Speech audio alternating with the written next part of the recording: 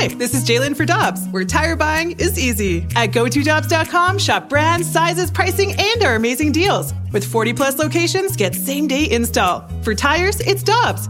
For deals you can use, click on GoToDobbs.com now. This is the Carricker and Smallman podcast, powered by I Promise. Now here's Carricker and Smallman.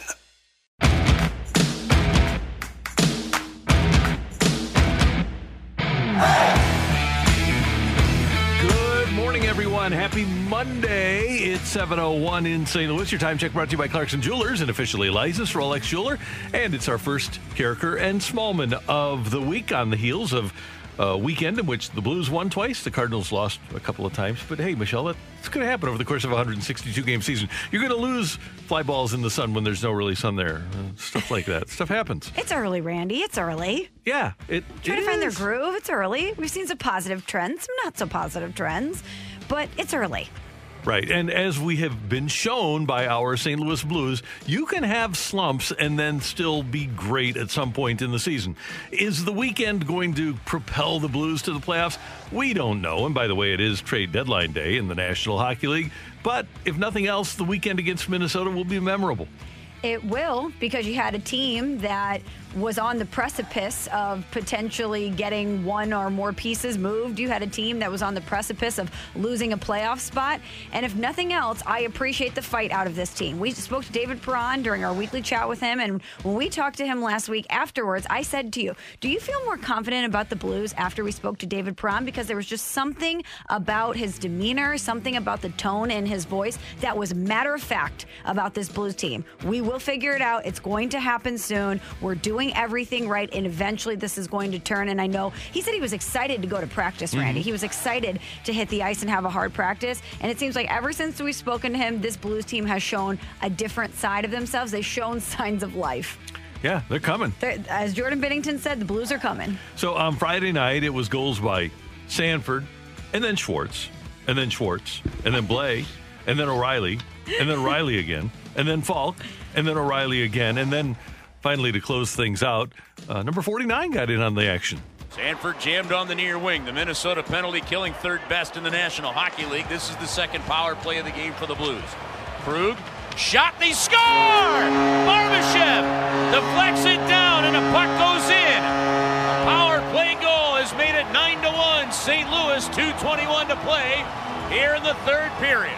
Why can't they do that all the time? How fun was that? It was awesome. It was great. I never got tired of them scoring. I never get tired of that, especially when you had a recent losing streak. To have them explode for a nine-point game, 9-goal game, I'm into it. And then Saturday night, a little bit different because Minnesota led for most of the game. Sturm scoring early on, Hoffman tying it, Matt Dumba scoring for Minnesota. But then in the final minute of regulation, to the goal line, Tarasenko to Schwartz, and that one deflected on net, saved by Talbot.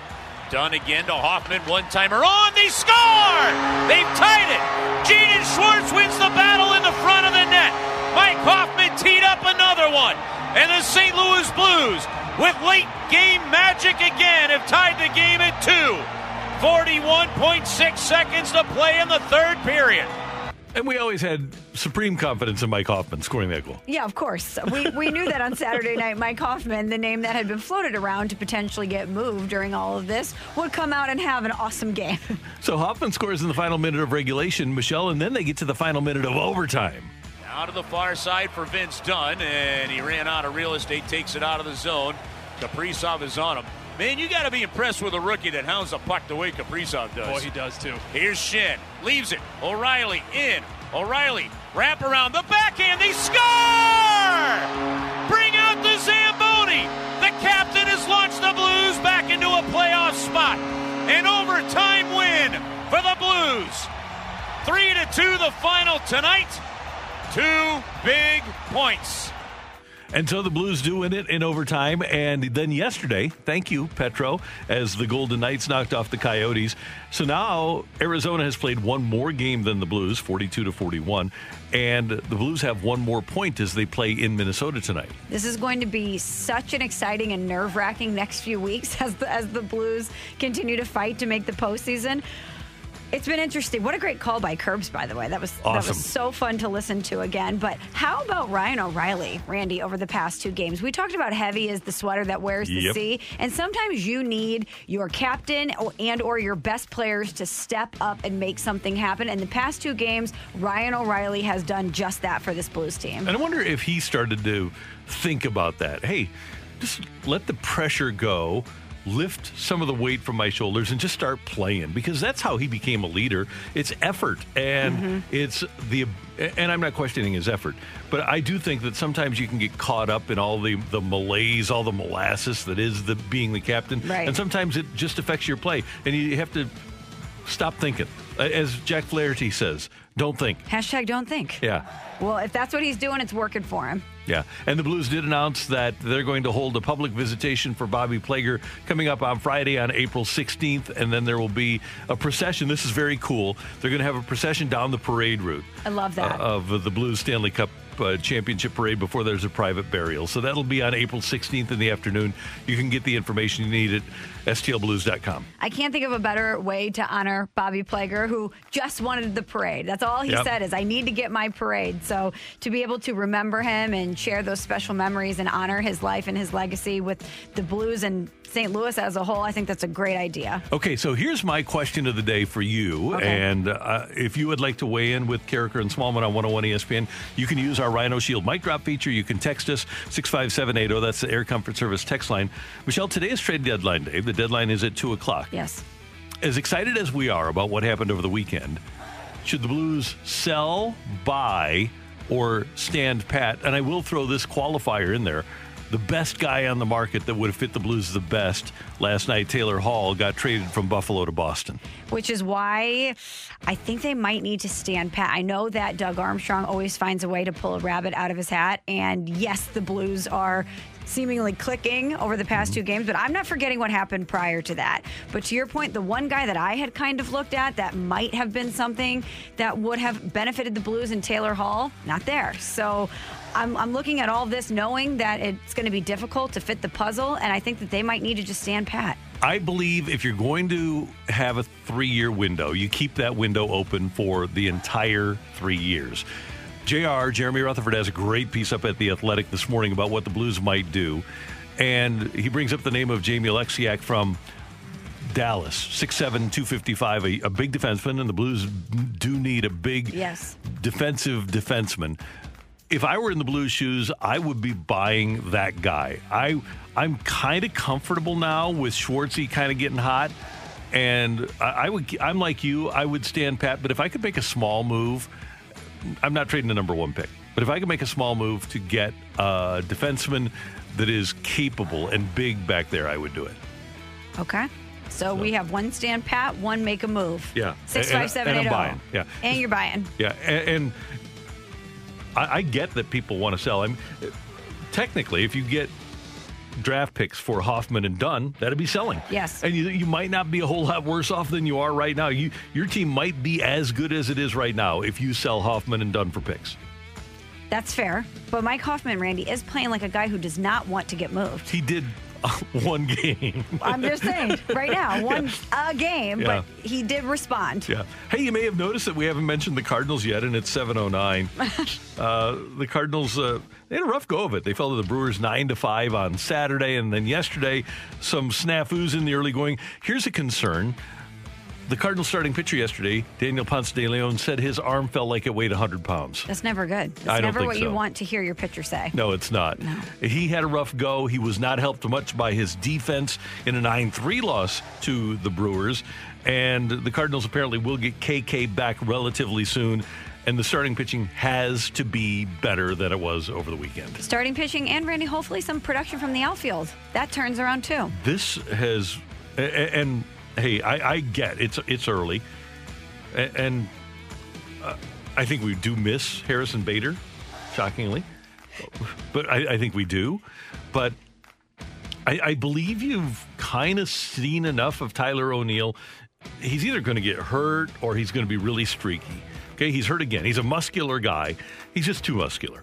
So I don't know that you're ever going to have him be a 140-game-a-season guy. I think he's shown that over the course of 3 years. He's just too shredded, Randy? Yeah, that's a problem. He needs, as Whitey said, he needs to drink a beer and eat a hot dog.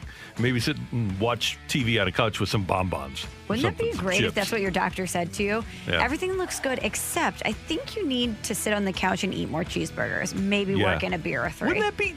That would be awesome if your doctor said that to you. If you do not want to pull muscle, then it seems like cheeseburgers and chips are the way to go. I don't understand why our society glorifies these ripped bodies when all it's going to do is end up in injury. Yeah, you can't pull fat. You can't pull fat. We need to normalize the cheeseburger body. Yep. I don't know, and this is just from the eye test, I don't know that Justin Williams is ever going to be the hitter that the Cardinals hoped he would be. Yeah. I still haven't seen anything in Lane Thomas in the last year. He didn't show anything last year. He hasn't shown anything this year. Granted, Well, last year he didn't really get the opportunity. and this year he's only played one game. Exactly. So, but my point is we're thinking about guys that you can count on. I shouldn't have put it that way. I haven't seen anything that leads me to believe that he's going to be a guy that you can count on because I haven't seen him. Right.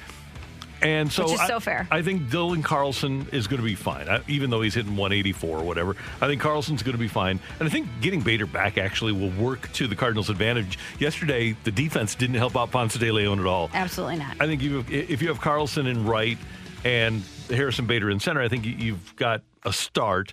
But I wonder where the offense is going to come from. And, oh, by the way, I have faith in Paul DeJong, but he hasn't done much except for hit those 2 home runs either. I believe he's over his last 20.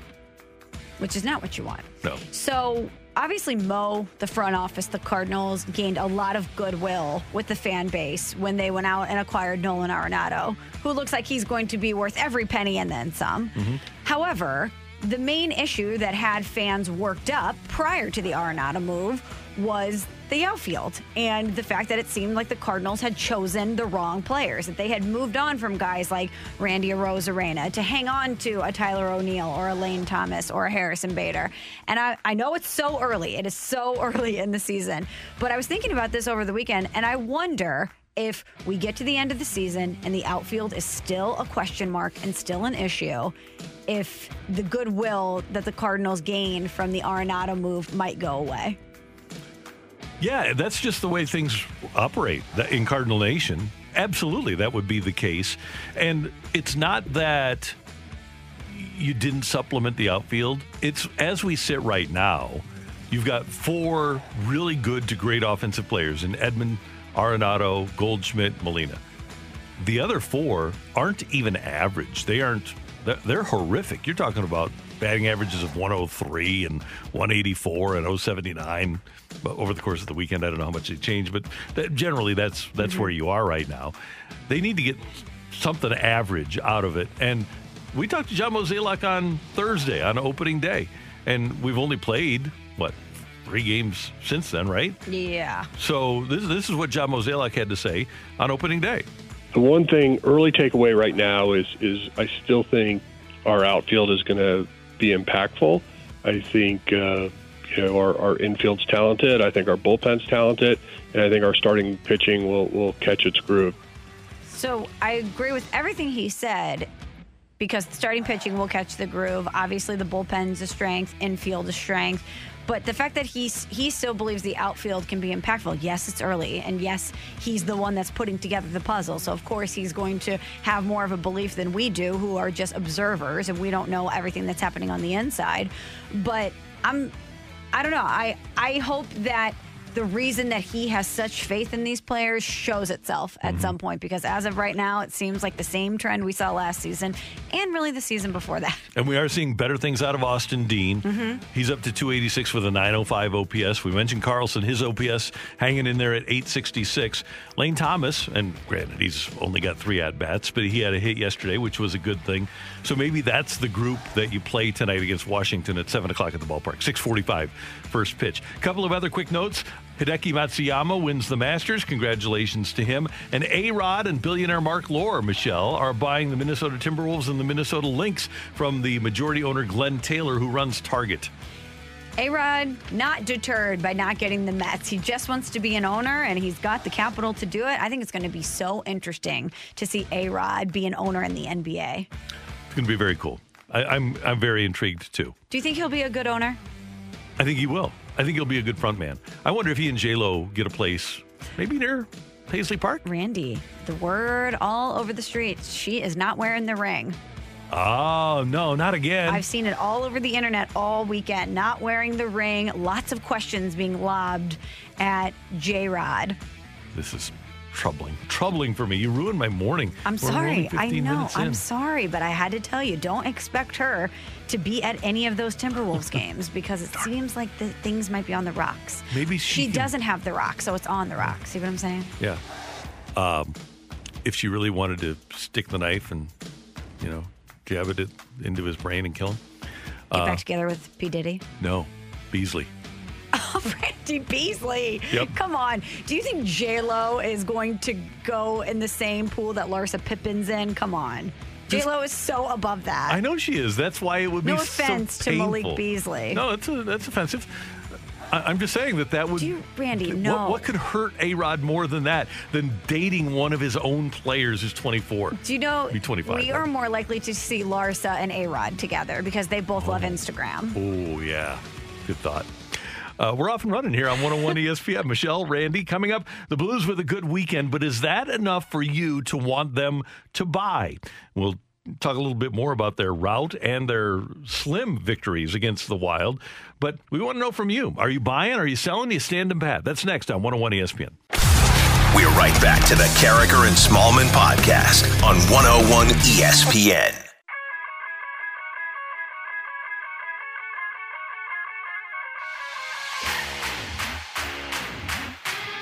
A busy night coming up on the St. Louis sports scene. The Cardinals and the Blues both play. Blues at Minnesota, pregame at 6. And then the face-off with Chris Kerber and Joey Vitale on the call at 7 here on 101 ESPN. Meanwhile, the Cardinals play the Nationals tonight, and we're going to talk to their play-by-play man, Charlie Slows, at the bottom of the hour. But, Michelle, the question of the day is, do the Blues on this trade deadline day, do they buy, sell, or stand pat? What are people thinking? From the 314, are you going to take away the keys to the panic bus from Randy yet? I'm fine with the Blues staying pat. I think it's important that I have the keys because I feel like I have kind of a level head about this, and I'm not going to overuse the panic bus. So don't take the keys from me. Just allow me to warm it up now and then.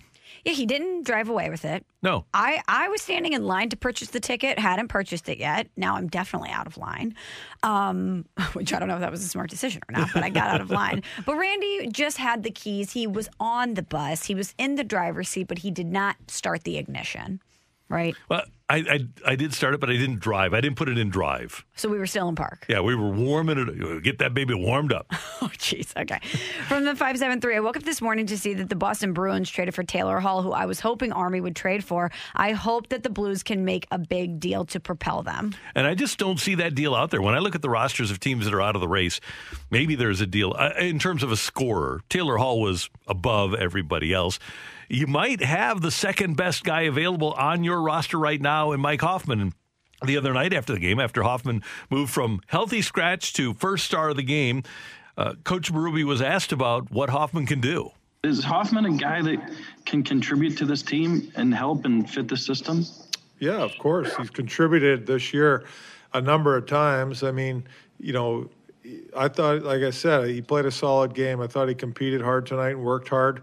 He was on the body tonight, and he ended up scoring a couple goals. But he has the ability to, put the puck in a net with a shot, and he's got good talent.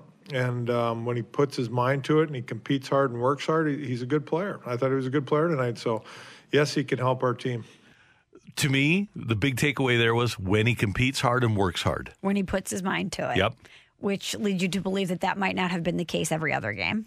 Otherwise, he wouldn't be a healthy scratch, would he? What? No. And Chief said prior to that, he knows what's expected of him as he entered that game, and he delivered. And so the question of Hoffman is, with all the trade talk surrounding him, and it's not from the Blues, it's from us, it's from media, it's from fans. Does he even want to be a part of this?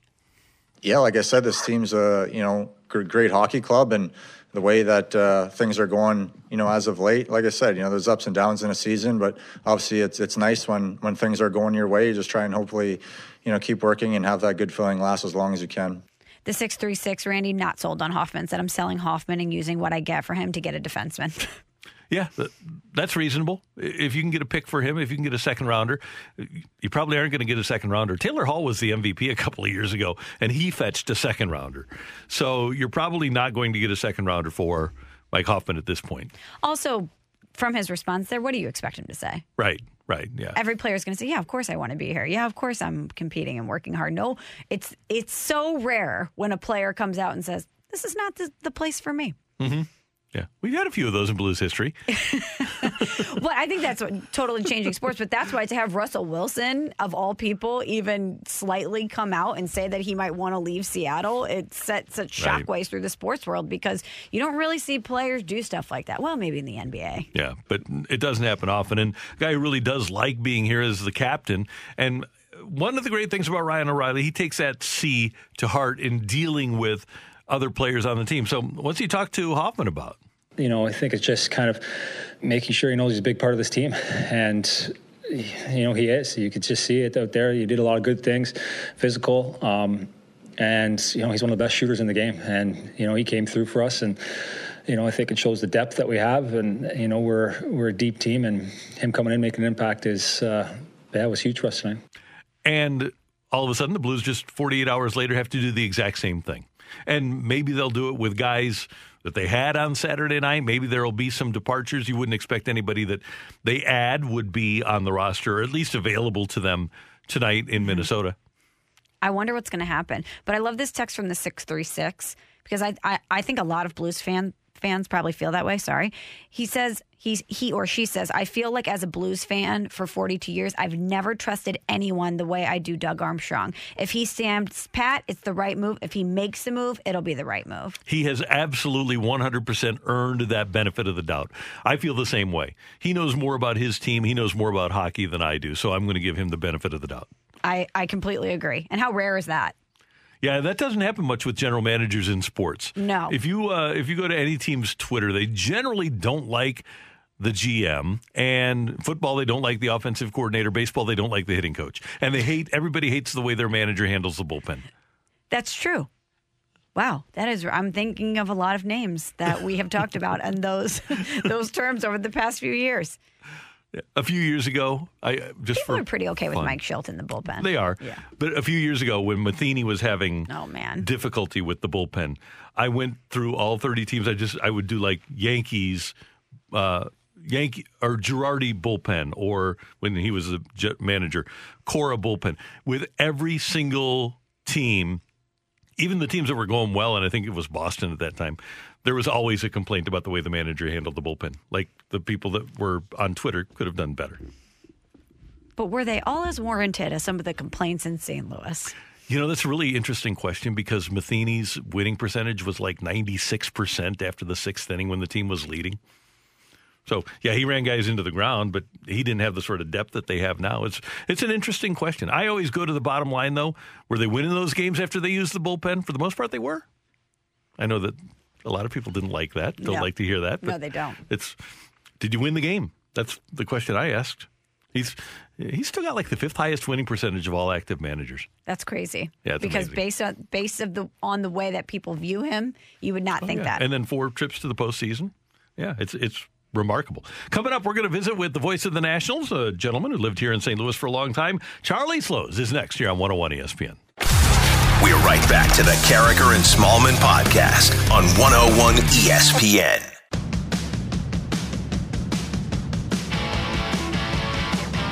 Michelle Smallman, Randy Carricker, and it has been a strange start for the Washington Nationals, who are going to be here in town tonight to take on the Cardinals. They had COVID issues at the beginning of the season. They started playing, and after winning their opener, they've dropped 5 in a row, including one of the great pitching matchups yesterday that you'll see in this era. Max Scherzer against Clayton Kershaw yesterday as the Dodgers completed a sweep of the Nationals. The voice of the Washington Nationals, and he has been since day one, is a guy that I worked with at KMOX back in the mid to late 80s, Charlie Slows, who's with us now on the Brown and Crouppen Celebrity Line on 101 ESPN. Charlie, it's always great to hear your voice. Thanks for taking some time with us. How you doing? I'm doing very well. You've dated us all now, Randy. Everybody knows we're old people. But we're young at heart and we're still around sports, so that's a good thing.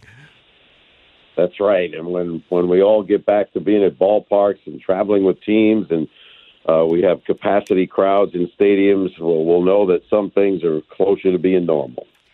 That's right, Charlie. Well, as Randy mentioned, the Nationals dealt with that COVID outbreak. We are all too familiar with that, unfortunately, here in St. Louis. And I know a chunk of the guys who are out on the IL have returned, but do you think the Nationals will get everybody back, Bell, Schwarber, and Harrison, sometime this week? Well, that was the hope. Listening to manager Davey Martinez yesterday, still waiting on protocols. They're hoping that everybody gets cleared. You know, every place you play, the rules in each municipality are a little bit different. Then there are rules about everything handled with COVID by Major League Baseball. So they're really hoping so. But, you know, now you have guys that have been out. Today will be 2 weeks since their last game in West Palm Beach and their flight to D.C. They had those tests that morning before they played that game, and those are the ones that revealed the positives, and then, you know, the resulting close contacts who had to be quarantined. So, you know, what you get when they come back remains to be seen. Out of all those guys, John Lester figures if he is cleared, because he needs to build up a bit, is probably going to go to their alternate training site in Fredericksburg, Virginia, to try and build up a little bit before they put him in a game. So it really is, you know, you get your guys back, and then how long till they're back or at the level they were coming out of spring training. So it really has hurt the Nationals in their start and trying to field the lineup close to what they hoped it would be. You were missing a lot of pieces. And Charlie, obviously the physical toll is terrible, but you go back to last year and then the start of this year, it seems really unfair that the Nationals and Nationals fans have never really been able to celebrate the World Championship, have they? Not really since the parade. You know, when you think about it, the shutdown in mid-March and then the opening with no fans in July last year, and they raised the flag because ESPN wanted it for their telecast, and then they went to commercial when they were raising the flag. Oh, man. They did it again on opening day. They raised the flag with 5,000 people there. The mayor approved for the crowds to bump up, so they'll have over 10,000 when they return from this road trip and when the Cardinals are there next week, and hopefully by May a little bit more as capacities are increasing everywhere with more and more people getting vaccinated. So, but you're right. I mean, the Dodgers did it with 15,000 people the other day. Still wasn't the same. I mean, your ceremony was more of remote wishes on the video board and not having a true host on the field and that sort of thing. So it was still a socially distant kind of virtual ring ceremony. So, the Dodgers got to do it on the field. The Nationals, with nobody in the stadium, had their own ceremony, but it certainly is not what anybody would hope for, what it would be. Same thing, you know, the Blues got to do their Stanley Cup celebration. The Tampa Bay Lightning really didn't. They haven't raised their banner in front of a full crowd. Right. That's right. Charlie, we're always interested in the local product, Max Scherzer. I know he had that great duel yesterday with Clayton Kershaw, the outcome not what he'd hoped. But what have you seen so far this season from Max Scherzer? Well, opening day might have been a little too amped up, and maybe the effects of the layoff. He gave up 4 solo home runs, just a little bit too much of the plate. And then he settled in and struck out a bunch, ended up with 9 strikeouts and no walks in 6 innings. He was great yesterday. He didn't have the big strikeout numbers. He had one ball really hit hard, and that was the bad break for him because Victor Robles lost the ball in the sun on the warning track, and the ball hit the base of the fence. So certainly a ball that would have been caught, and he wouldn't have given up any runs in the time he was in the game, and maybe he would have pitched deeper. We don't know. Still was a great matchup. Seems like they always face Kershaw in L.A. on a Sunday on the 3rd day of the series, and he'll get a lineup loaded with right-handed batters and maybe some guys who really don't get to play all that much until those situations. But for the Nationals, the guys who probably wouldn't play all that much are batting in the middle of your batting order right now. So that was certainly an advantage for Kershaw and the Dodgers. The veteran voice of the Washington Nationals, Charlie Slows, with us on 101 ESPN. Charlie, I would think because Blues fans do this, Cardinal fans still look back to 2011, look at their comeback. I would think that Nationals fans look at this 1-5 start and say, well, you know what? We still got our same top 3 starting pitchers. And if we get off to a bad start, this team can go on a roll like it did in 2019. Yeah, the one thing that Davey Martinez preached this year, and even after last year, going 19-31 again in a 60-game season was not ideal when you didn't have enough time to turn the season around. But amazing that they did go 19-31 for a second year in a row, and that was the one thing he really wanted to avoid this year. And with the competitiveness of the division, with the Phillies and the Braves, and the Mets improved and the Marlins improved, you're not really wanting to do that because that might be a hole you can't climb out of this time. So hopefully they can start to put some pieces back together in the next week to 10 days and start to run off some wins. Charlie, how fun is it to get to watch Juan Soto day in and day out? Every at-bat is an adventure, with the shuffle and the little stare downs to the pitcher and then his smiles and talking to the catcher, talking to the umpire. I mean, he just loves every bit of it. Every second of it, it takes it all in, and just makes a pitcher really have to grind to try and get him out.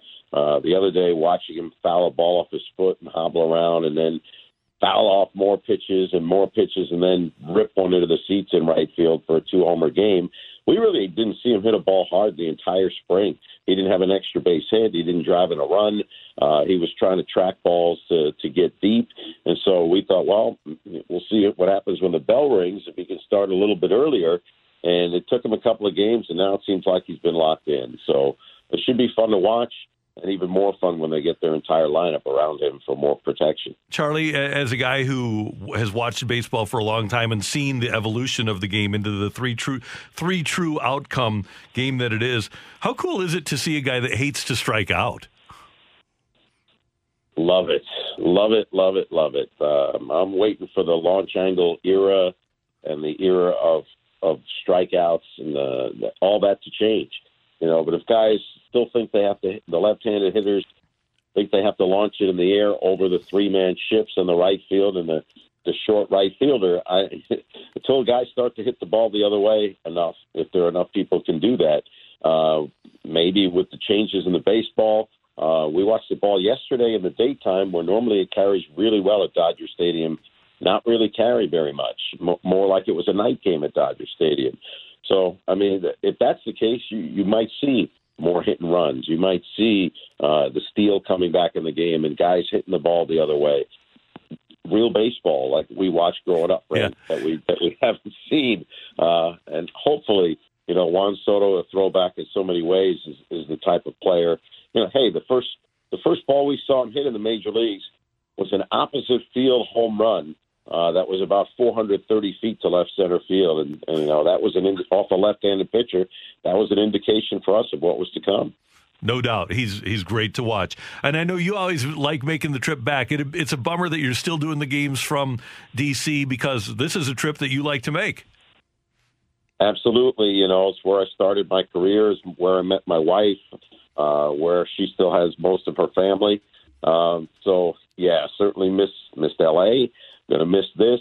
Hopefully we're not going to miss all of the trips this year. Our broadcast team is fully vaccinated.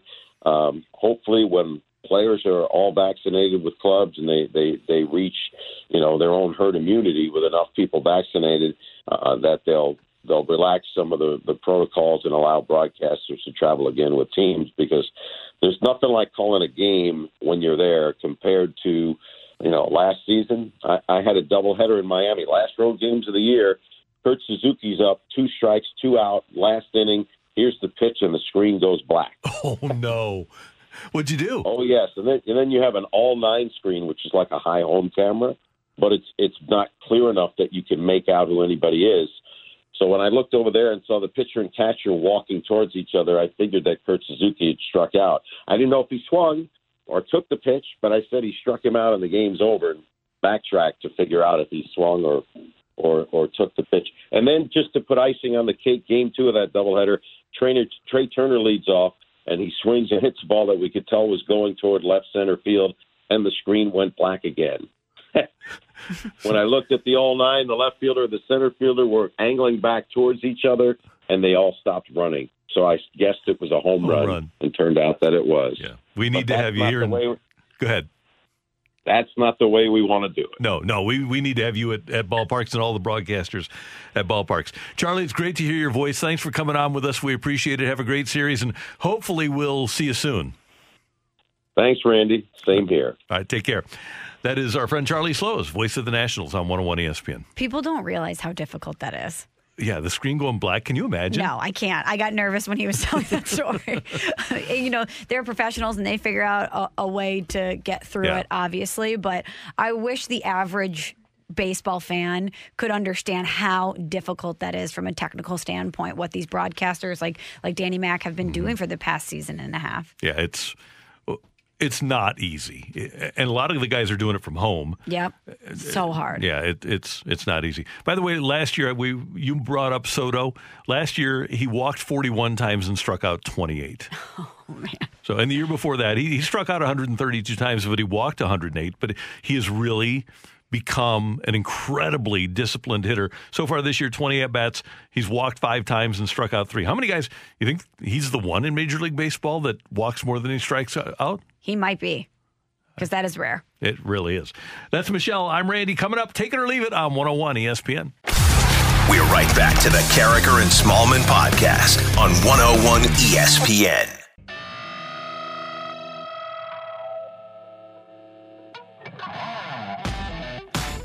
65780 is the Air Comfort Service text line. If you'd like to participate in Take It or Leave It, our great producer, Emily Butcher, looked up during the break, Michelle, the strikeout to walk ratio of Major League Baseball. Only guy better than Juan Soto last year was Tommy La Stella, who was with the Angels and is now with the Giants. Interesting. Would not have guessed him. No, 12 strikeouts, 27 walks. Wow.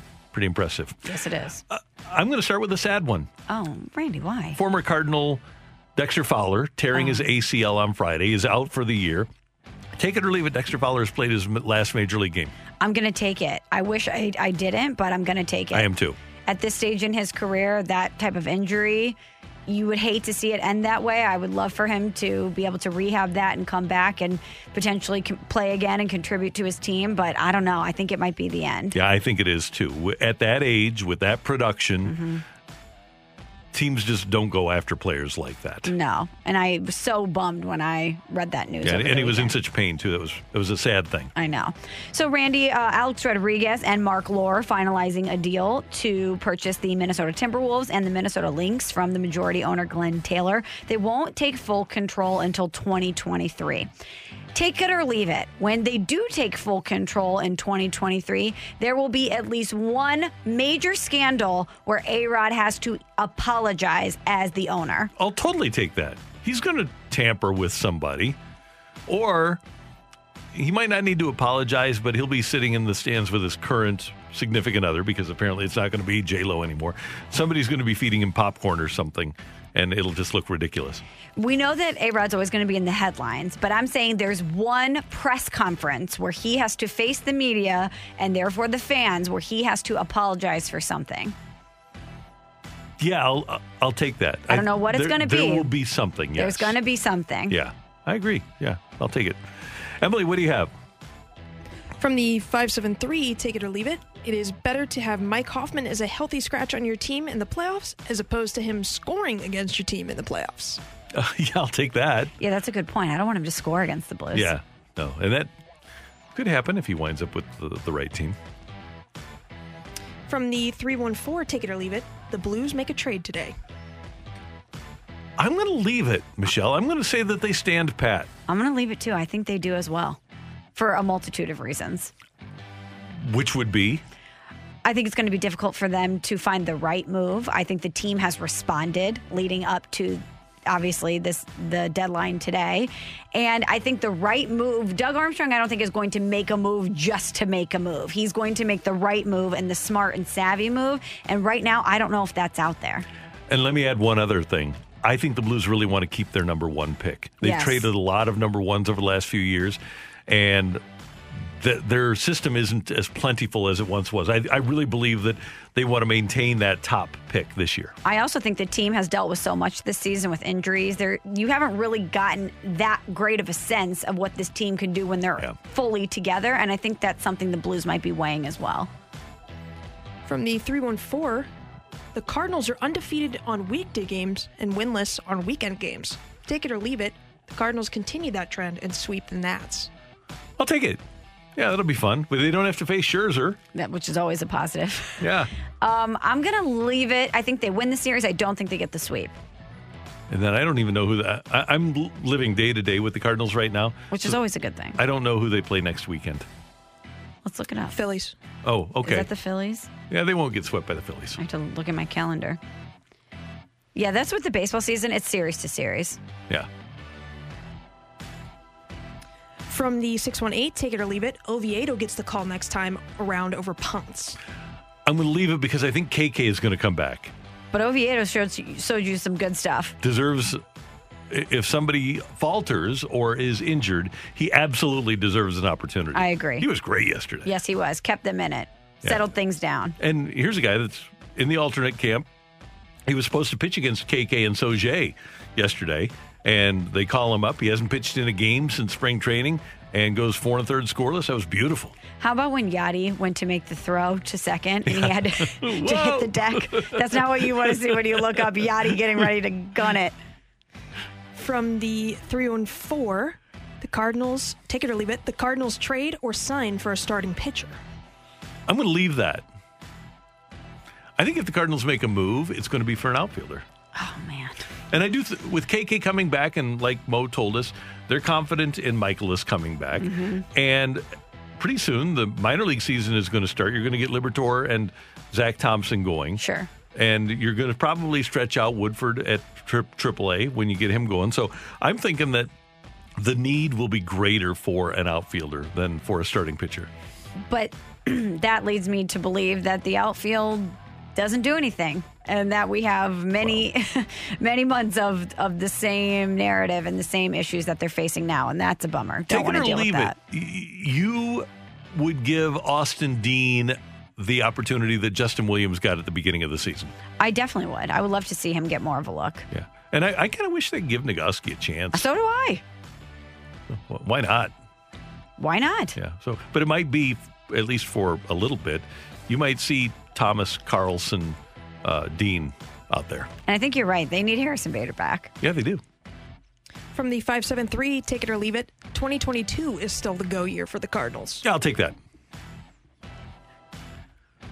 Yeah. I don't think they think that, but I think we think that. But there's still... That's the thing that we need to, and all you need to do is get a Be Patient shirt from the Fast Lane. That's right. Unless you already have one. And then buy one for someone else. Right. Just go ahead and buy one. Because this is an evaluation year. They're not looking at, how many games have they played? 9? They're looking at 162 games. They're looking at 6 months to evaluate these guys. We're looking at 9 games, or yesterday, to evaluate these guys. Their approach to this is completely different than ours is. Yeah, they take the long play. They totally do. And so if this doesn't work out, then maybe they go out and get an outfielder next offseason, or maybe at the break if guys have shown them that they can't do it. But the Cardinals are much more inclined, like you said, Michelle, to take the long play to deal with that Willie Mays, whatever it was, 2 for 55 or 2 for 51 when he started his career. Maybe they'll wind up with the next Willie Mays. I wonder how difficult it is for them to take the long play. You know that they're far more patient than we are, which is why they occupy those positions. But I wonder how much the Randy Arozarena wrinkle has thrown them off from a patient standpoint. I wonder if you're an evaluator within the confines of the Cardinals organization and you're seeing these trends persist with the outfield, and you know that you had a guy that, well, there's several players, obviously, that they had moved on from that they might not have evaluated correctly. I wonder how difficult that is for them to be patient, as the Fast Lane says. Would you like me to give you a percentage? Yeah. 100. Voit and Arozarena have 100% affected the way that they're looking at these guys because they don't want to give up the next Voit or Arozarena. That's right. I would think the same thing. But I also would think that if it's not going to work out, that you would want to get something for them before they're too exposed. Exactly. Right. And that's a problem. That is absolutely a problem. Although they did give up a lot for Gonzalez, but when you look at, we don't even know who they gave up for Austin Dean, do we? They gave up international slot money for Thomas. The Tommy Pham trade netted them in addition to Cabrera, Justin Williams. So it's not like these guys, it's not like they gave up a Rosarena for Liberatore. It wasn't big deals that brought these guys here. Mm-hmm. That's Take It or Leave It. Thanks very much, Emily. We appreciate it. Thank you. And thanks for your text to the Air Comfort Service text line as well. Coming up, the Cardinals did drop both games to the Brewers this weekend. What do they need to do against Washington to turn things around this week? That's next on 101 ESPN. We're right back to the Carricker and Smallman podcast on 101 ESPN.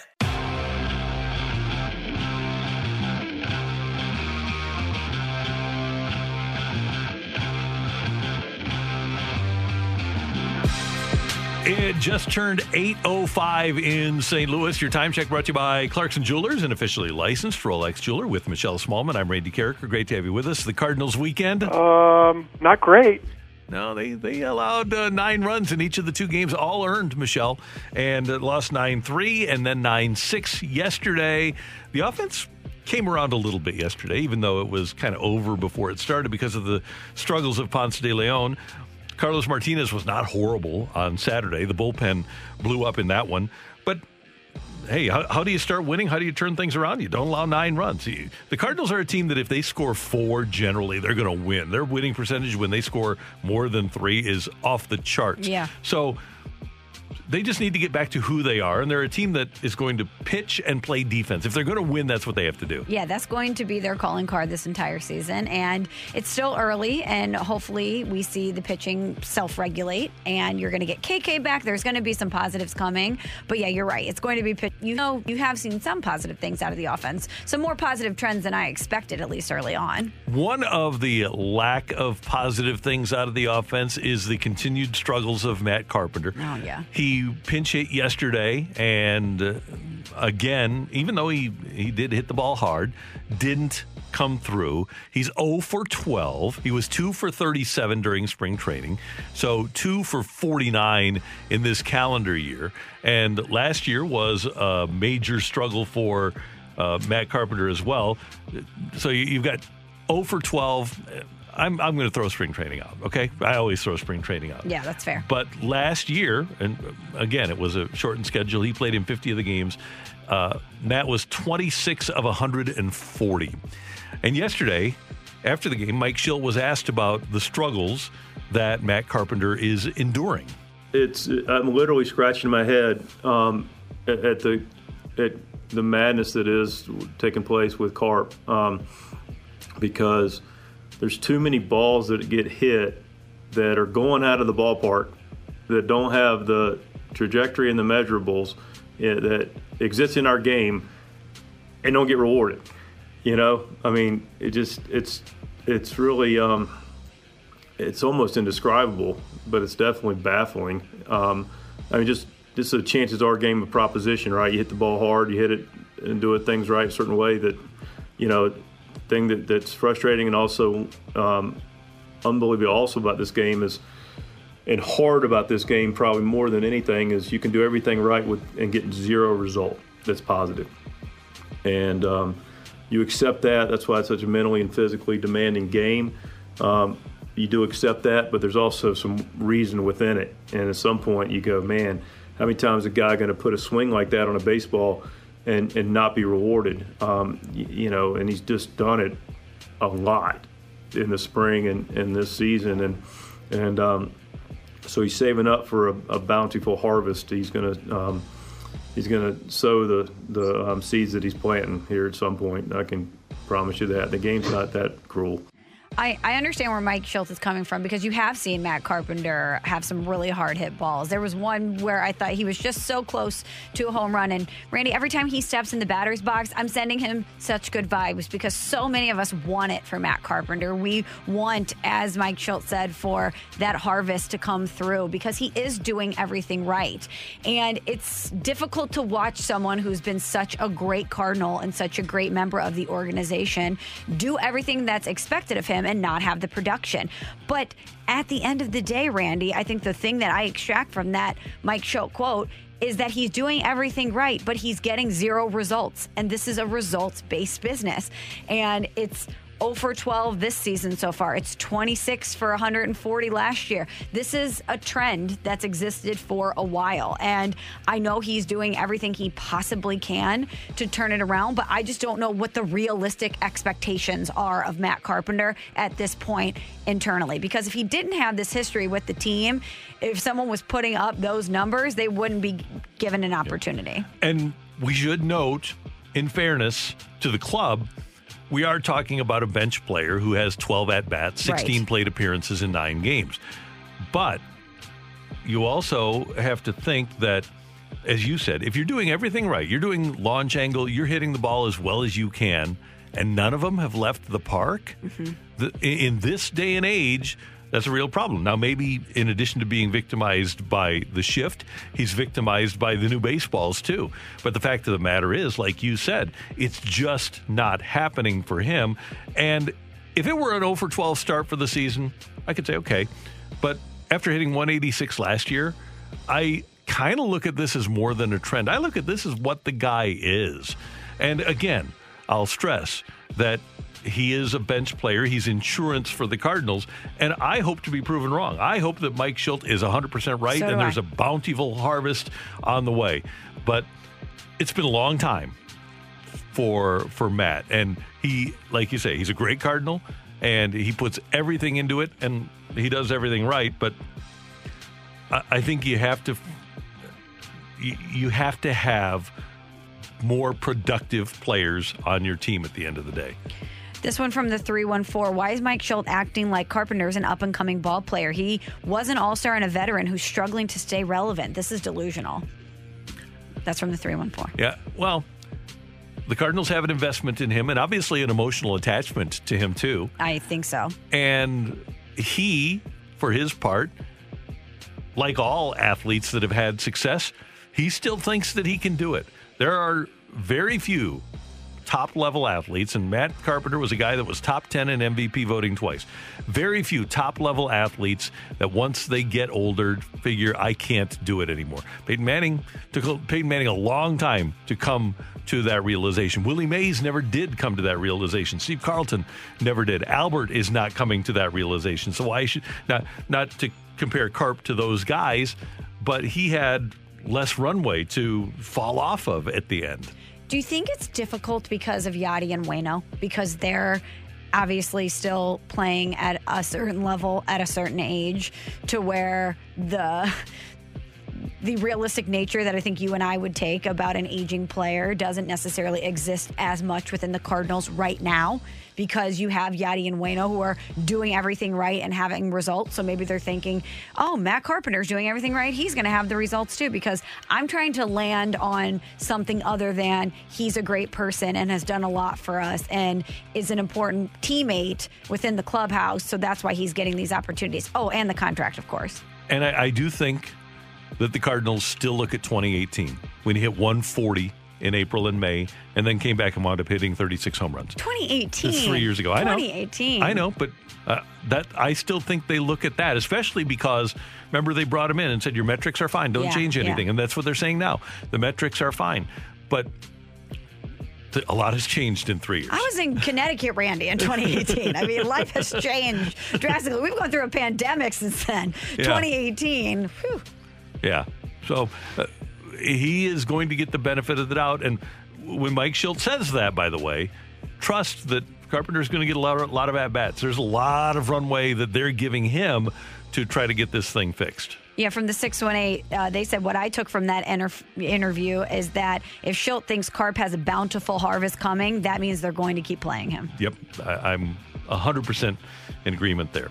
That's Michelle. I'm Randy, and that's today's Fresh Take on 101 ESPN. Coming up, the Blues are hot. They play Minnesota again tonight. We're going to talk to the voice of the Blues, Chris Kerber, next here on 101 ESPN.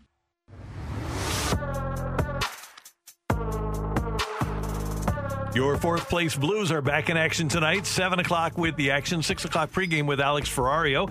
And then at 7, Joe Vitale and Chris Kerber is with us now. Have the call. Kerb's the voice of the Blues now on the Brown and Crouppen Celebrity Line. Good morning, sir. I'll bet you're feeling better now than you did like last week at this time. You're feeling a little more upbeat like everybody else is, and you're looking forward to another game tonight. Absolutely. Kerbs, it seems like Mike Hoffman was playing with a sense of purpose in the game over the weekend. Do you think that that's enough to keep him here, though? Do you think that the Blues are going to make a move, and do you think it involves Mike Hoffman?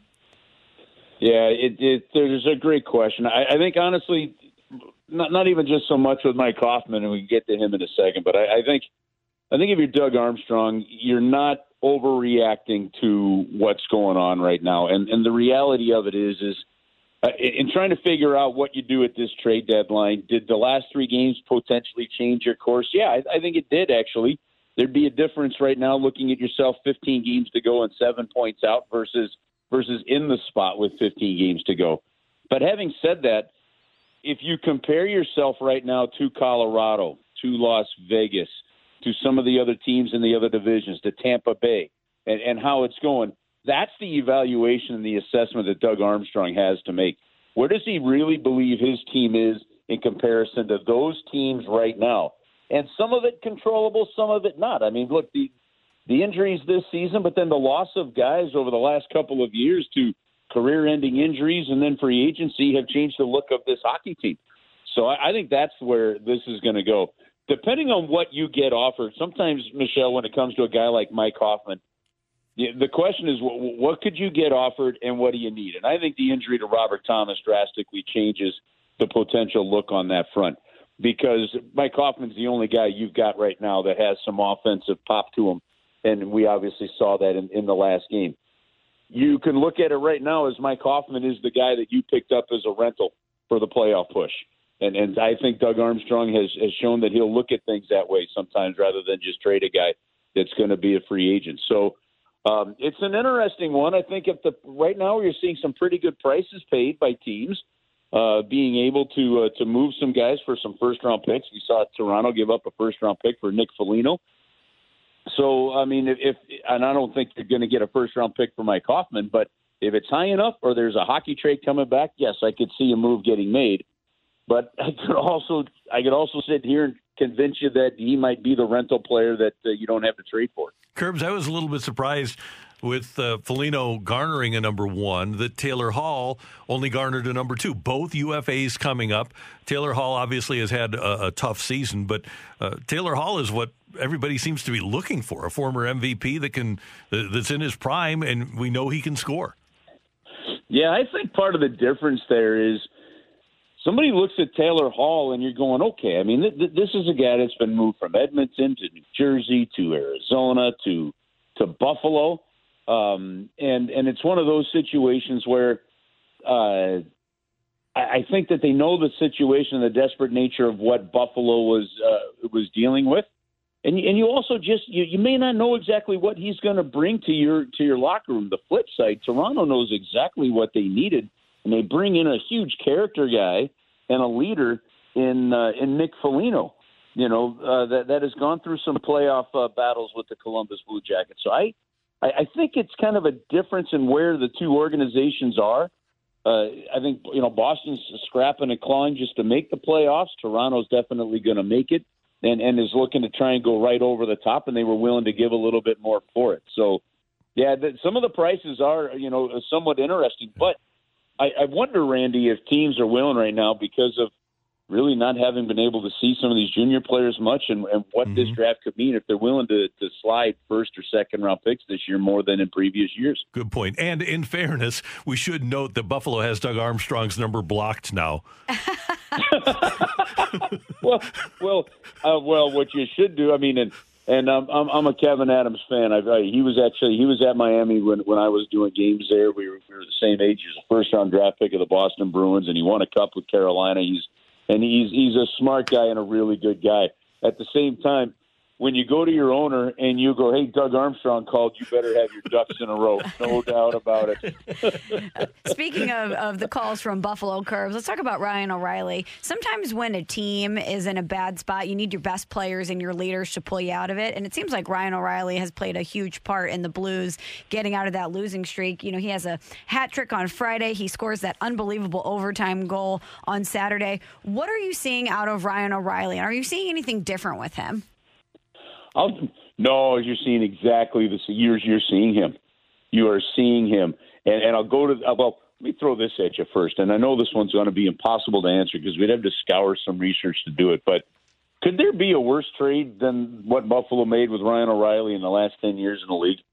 No. I mean, I don't know which one it would be. But you're a team trying to turn things around. You've got a character guy. You've got a guy that works harder than just about anybody you've ever seen. Right? And you walk from him. But go back to the beginning, and have you guys gotten to the point, and I hope this doesn't sound bad, I really don't, but I don't like to compare things right now all the time to the 18-19 season because it was a year and a half ago, and this team is very different. But this is comparable.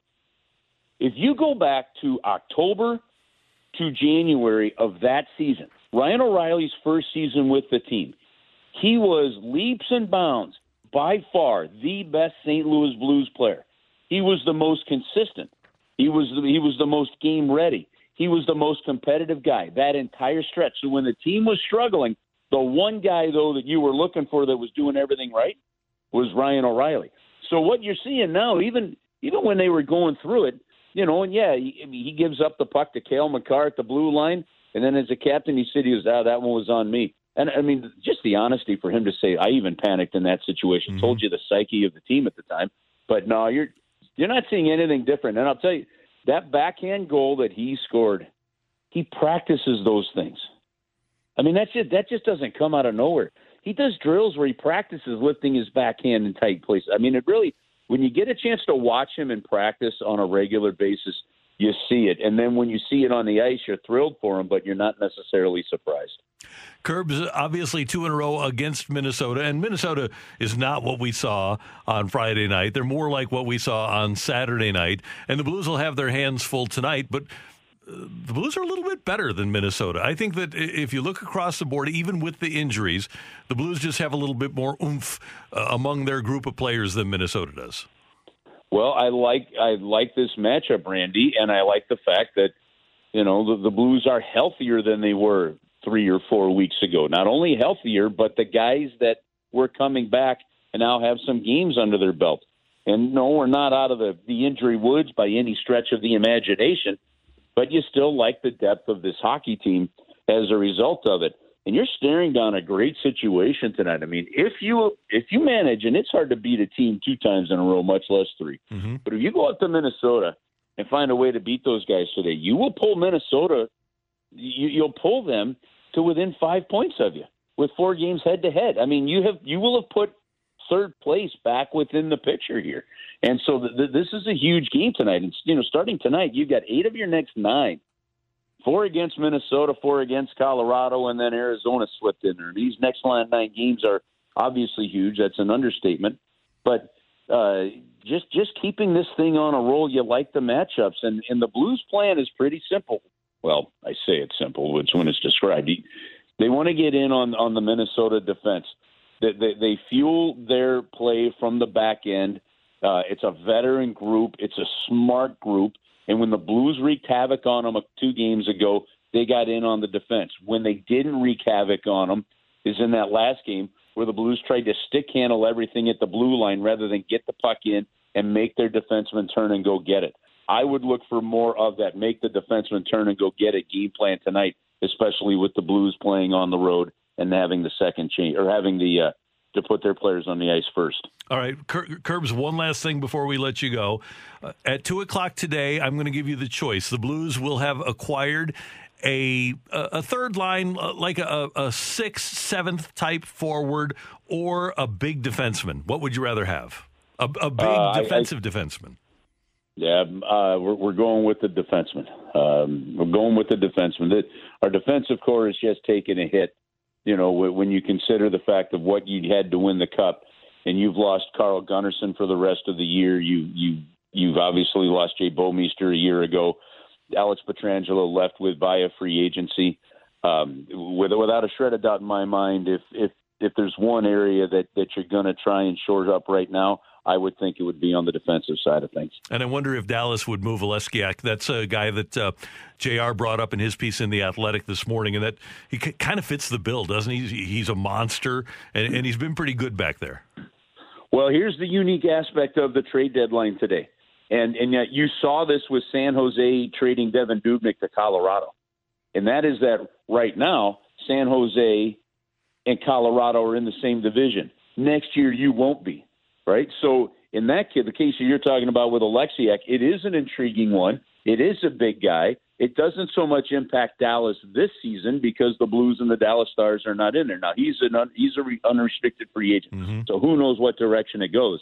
But having said that, any type of move like this between some of these teams, you could be making a move with a team that's in your division again next year. And it'll be kind of fascinating to see how some of these things play out over the course of today because of that. Because there may be a perfect deal that in a normal situation you're not going to make because it's inside your own division, but this year may be a difference maker and you might be willing to make it. It'll make it interesting. 2:00 is trade deadline time, St. Louis time. Curbs, always good to hear your voice, and we'll hear it again tonight as the Blues take on the Wild. Thanks for your time.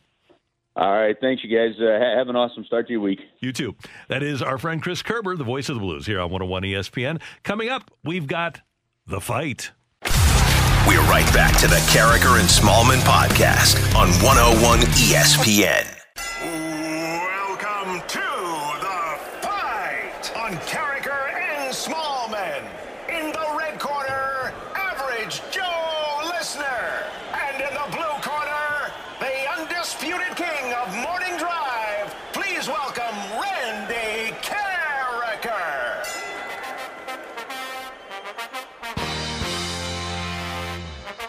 Welcome back to Carragher and Smallman on this Monday. It's 8:37, which means it's time for The Fight. Hopefully we open up the week with a good fight. We need a good competitor to kick things off and hopefully take down Randy. Normally I cheer for Randy, but let's disrupt it a little bit today. All right, our fighter today is Kurt. What's up, Kurt? How you doing? I'm good. How are you? Doing well. How was your weekend? It was good, thank you. I love it. All right, well, let's get going on the fight here. Hideki Matsuyama won the Masters tournament yesterday, becoming the first Japanese man to do so. Prior to him, who was the last non-American to win the Masters? Was it Sergio Garcia, Danny Willett, or Adam Scott? Sergio Garcia. Captain Ryan O'Reilly scored a hat trick on Friday in the Blues' 9-1 win over the Wild. Who was the last Blue to score a hat trick before this? Was it David Perron, Zach Sanford, or Jaden Schwartz? It was David Perron. Okay, Kurt, the Rams moved from L.A. to St. Louis in 1995. Who was their first draft pick as the St. Louis Rams? Was it Kevin Carter, Lawrence Phillips, or Orlando Pace? I believe it was Kevin Carter. And the Montreal Expos franchise relocated to Washington, D.C. and began playing as the Washington Nationals in what year? Was it 2004, 2005, or 2006? 2004. Okay, we are checking our score here, and Randy is on his way in. He's wearing our 101 ESPN zip-up today, which is a very nice piece of gear. Randy, as you're getting settled in, please say hello to Kurt. Kurt, great to have you with us this morning. Thanks for listening. Thanks for playing. How you doing? I'm doing good. How are you? I'm doing very well, thanks. How was your weekend? It was good, thank you. Good. All right, Randy. Question number one. Yes, ma'am. Hideki Matsuyama won the Masters tournament yesterday, becoming the first Japanese man to do so. Prior to him, who was the last non-American to win the Masters? Last non-American to win the Masters. Right off the top of my head, I'm gonna have to use the lifeline here. Sergio Garcia, Danny Willett, or Adam Scott? The first name that came into my mind was Adam Scott. Danny Willett was. He won like 3 years ago. I think I'm going to go with Danny Willett. Captain Ryan O'Reilly scored a hat trick on Friday in the Blues' 9-1 win over the Wild, who was the last Blue to score a hat trick before this. Was not Mike Hoffman. He did score 2 in a game. Somebody had to do it this year. It wasn't Schwartzy because he only had 2. Who had a hat trick this year? Schenner? No. I will go with, I don't know if anybody had one this year. So we might have to go back to last year. And I'm going to say that it was indeed Braden Shen. Randy, the Rams moved from L.A. to St. Louis in 1995. Yes, they did. Who was their first draft pick as the St. Louis Rams?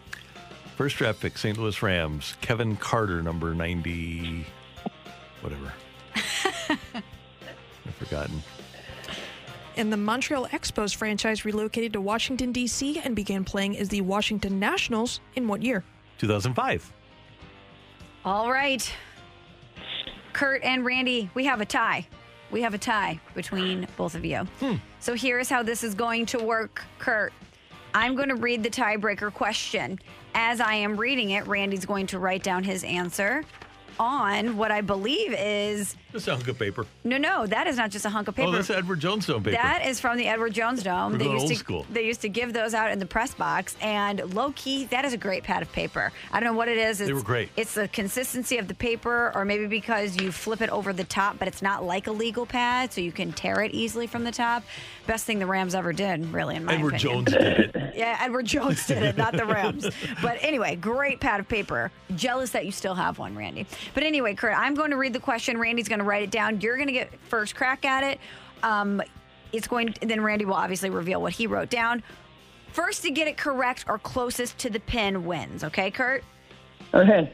The question is, how many times did the St. Louis Football Cardinals advance to the playoffs during their 28-year stay in St. Louis? How many times? One more time. Your tiebreaker question is this. How many times did the St. Louis Football Cardinals advance to the playoffs during their 28-year stay in St. Louis? I'm going to say 4. What, Kurt, you said 4? Yes. Okay, Randy, your answer is? Say it out loud, please. 3. Emily, ring the bell.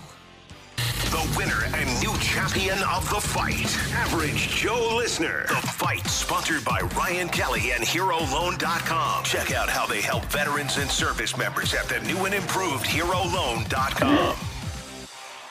Congratulations, Kurt. You took Randy down on this Monday. Not a great start to the week for Randy, gotta say. I'm sorry, Randy. You got the tiebreaker question correct. Before we reveal it, let's run through everything else. So the last non-American to win the Masters before Hideki Matsuyama was Sergio Garcia, who's from Spain. He won it back in 2017.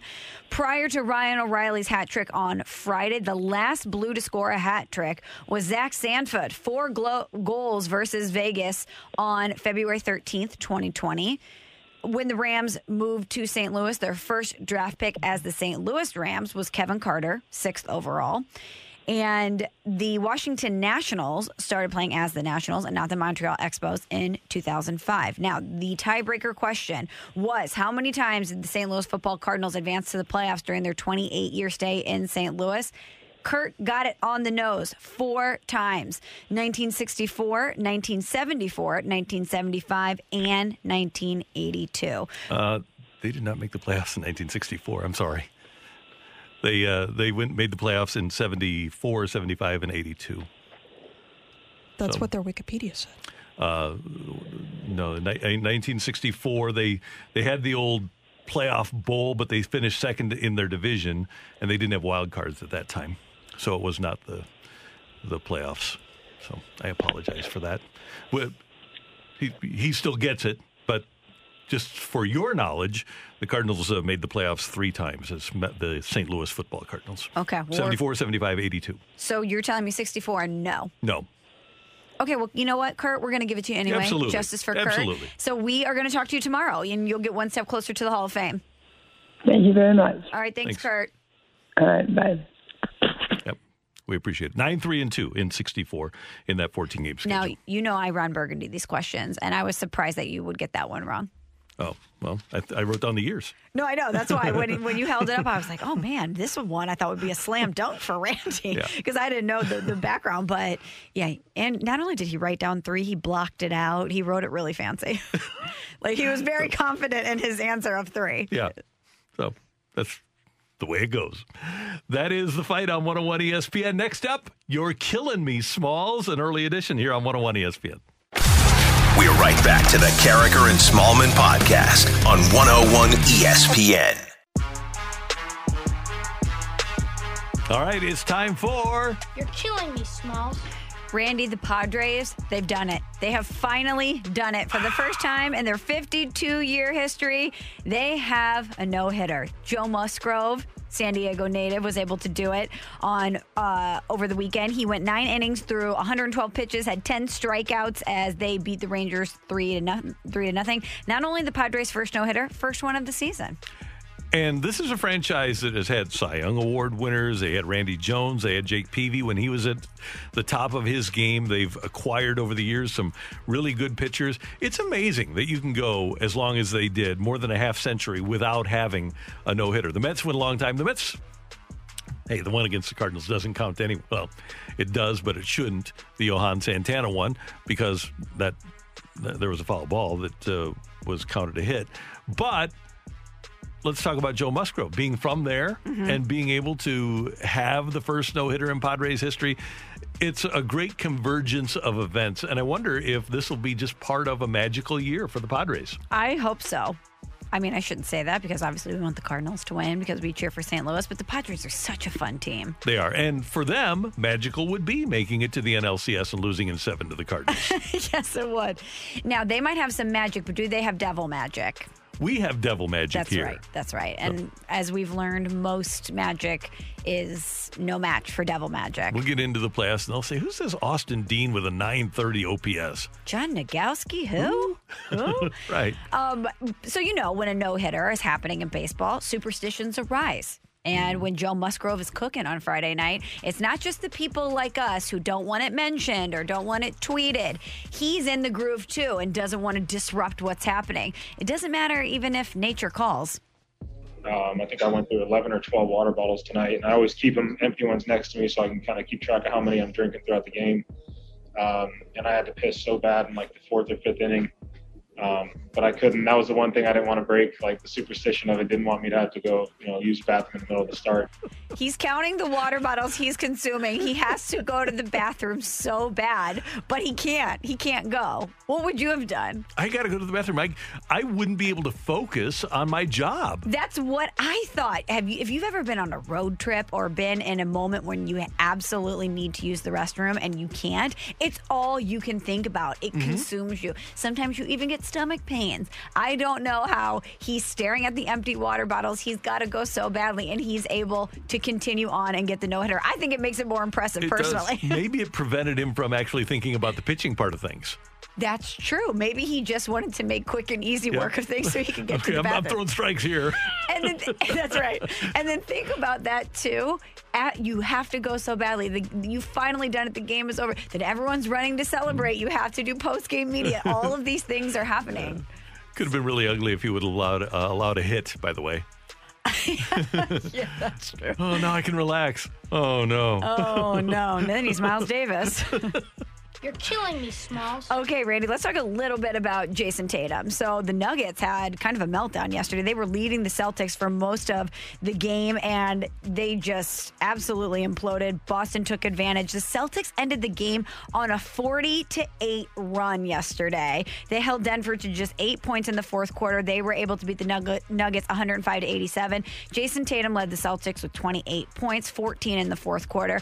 But on Friday night, he had an unbelievable unbelievable game, Randy. He had 53 points on Friday night. He was the youngest player in Celtics history to score 50 in a single game, and the first since Larry Bird to score as many as 53 points. And they ended up winning that game in overtime over A-Rod's new team, the Minnesota Timberwolves. He finished with 53 points, 16 of 25 shooting, 10 rebounds, and 4 assists. This is a franchise that, as you mentioned, had Larry Bird, it had a young Kevin McHale, it had Bob Cousy, it had Bill Russell. It's had some of the greatest stars in the history of the sport, and he's the youngest to score 50 for them. Yes. That's just amazing. And the first Celtics player to produce 50 or more points, 10 or more rebounds in a single game since Larry Bird, as I mentioned, November 10th, 1989. It's amazing that it's been that long for them, right. too. But good for Jason. And we had Kevin Harlan on the fast lane over a year ago. I guess it was in the spring before the pandemic hit. And he said then that he thought that Jason Tatum was one of the top 5 all-around players in the whole league. And I wonder if that's even gone up now. There are not many better than Jason Tatum on both ends of the floor. Well, if you're going to start a team right now, if you're drafting players to start a team with, how many players do you get to before you get to Tatum? Boy, not many. Not at that age. 23 still, I believe. He was drafted at 19. He's, if I'm starting a team. Yeah, he just turned 23 in March. I think I would take him ahead of Zion. And Zion's awesome. He is. Devin Booker. But Devin Booker, he's a great shooter, but I don't think that he is what Tatum is. He's a terrific player. Luka. Maybe Luka. Yeah, Luka's a good call. Yeah, but there are not many that I would take ahead of him. And by the way, it'd probably be a coin flip. I would take Zion's offense is a little bit better than Tatum's. Tatum's defense is a lot better than Zion's. And I think Tatum is going to be there. I'm concerned about Zion having a long career. Really? Yeah. So I would really he's absolutely top 5 and maybe top 2. He's in that convo. I think so. You're killing me, Smalls. One more note, Randy, from the NBA. So Kevin Durant has taken a lot of heat for joining the Warriors in a super team to chase a championship. And now he's playing for Brooklyn, and he's got a lot of stars there, too. So it's something that's chased him for a long time. So he said that he, right now, is not motivated anymore by championships. He doesn't play for championships. He was talking to Rachel Nichols on SportsCenter, and he said that it's more important for him to see how good he can be. He said, I wasn't expecting to be a happy human being from a title. I was just expecting, like the end of a movie, once you work so hard and everybody tells you, yo, this is what you need to be working for, is this gold ball and these rings. And I'm just like, all right, cool. Let me lock in on that. And I locked in on wanting to achieve that, but I also realized it's a lot of stuff that factors in it that's out of my control. Michael Jordan didn't think that way. LeBron doesn't think that way. And that's why the greatest are considered the greatest. Because we know that Michael went 6-0 in finals and willed his team to victory. And even when he wasn't on his game trying to show, he was always trying to show how great he was. But even when he wasn't on his game, he did things to lead his team to championships. And that's why Kevin Durant will likely not be in that conversation. Even though he was a 2-time MVP in the finals, he is obviously a great player. Mm-hmm. But if your ultimate goal as an NBA player isn't to achieve championships, then it's hard for me to put you at the top of the list. If you aren't getting those championships. Also, how are you determining how good you are? If you're saying that your motivator is to see how good you can be as a person, then what's your barometer of success if it's not a championship? Right. Maybe he wants to be Charles Barkley. No, he's got the championships. But my point is, maybe he wants to be perceived as a great player and doesn't really care about the championships. Barkley cared, he just didn't win any. Right. Well, and at this point, KD has nothing left to prove. Right. I mean, he's already an incredible player. He's cemented his legacy in so many ways, so it's easier for him to say something like this now. You say that, but wouldn't his career have more shine if he won more titles than LeBron did? Oh, of course. And LeBron's won 4, correct? I think he's 4 and 6 in finals. So He won the Lakers last year, 2 with Miami, 1 with Cleveland. 4, yep. 2012, 13, 16, and 20. So if you're Kevin Durant and you have 2, this group you're with now, keep them together, you could probably win 3. So I would think that people would, if he would win 5, especially if he would go like 5-0 or 5-1, then he would be perceived as better than LeBron. If he doesn't win more championships than LeBron, he'll never be perceived as better than LeBron. Do you really think even if he won 5 and LeBron won 4, that people would say KD was better than LeBron? Because they would always say he played with so many stars around him. Well, so did LeBron. True, but what LeBron did with Cleveland, I think will always be the thing that stands above everything else. But if you look at Durant, winning MVP in the finals with Curry and Thompson and that group around, pretty impressive too. It is, absolutely. But the other thing about LeBron is that he lost 6 finals. Not him, but his teams did. And that has an effect on his legacy as well. There was a time when LeBron was at his peak a few years ago where Kevin Durant was considered the best player in the game. Now, what it would do is, just like MJ and LeBron, it would at least cause an argument with KD and LeBron. And isn't that what we love in That's sports, is the argument? Yeah. Thanks, Michelle. You got it. Coming up next on 101 ESPN, we talked earlier about Matt Carpenter and his struggles. So we mentioned it earlier in the season. How do the Cardinals go about getting him out of his struggles, and is it worth it for them? That's next on 101 ESPN. We're right back to the Carricker and Smallman podcast on 101 ESPN.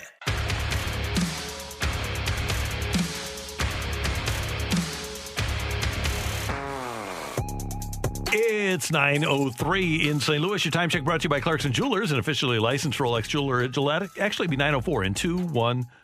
Woof. 9:04. Your time check brought to you by Clarkson Jewelers, officially licensed Rolex jeweler.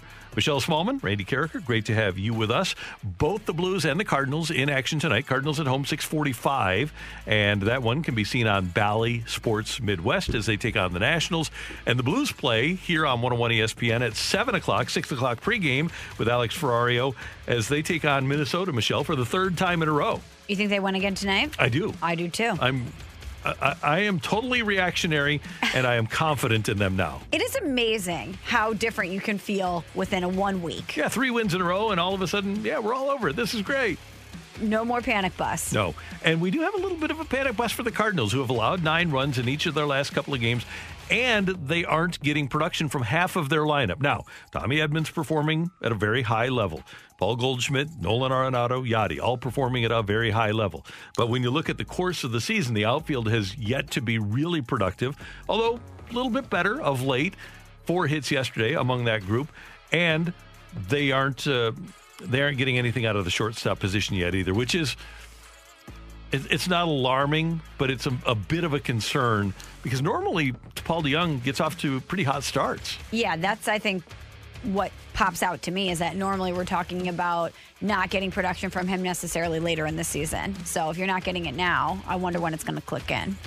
Yesterday, the manager, Mike Shildt, talked about a bountiful harvest that'll be forthcoming from Matt Carpenter because he's hitting the ball hard and he's hitting it with the right trajectory and getting the ball in the air, which would alleviate some of the problems, obviously, because if you had a productive Carpenter playing second, you could play Edman in the outfield. Sure. Problem is, with the great exit velocity and the launch angle, the fact of the matter is Carpenter is 0 for 12 on the season. He went 2 for 37 in spring training. So 2 for 49 in the calendar year, and that's after a year last year in which he struggled mightily to hit.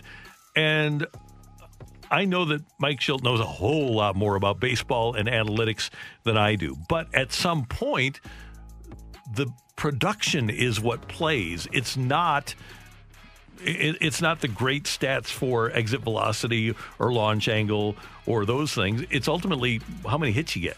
Can we hear the cut again from Mike Shildt? Absolutely. I think that we need to listen to what he had to say. All right. This is Mike Shildt after the game yesterday talking about the 0 for 12 start for Mark.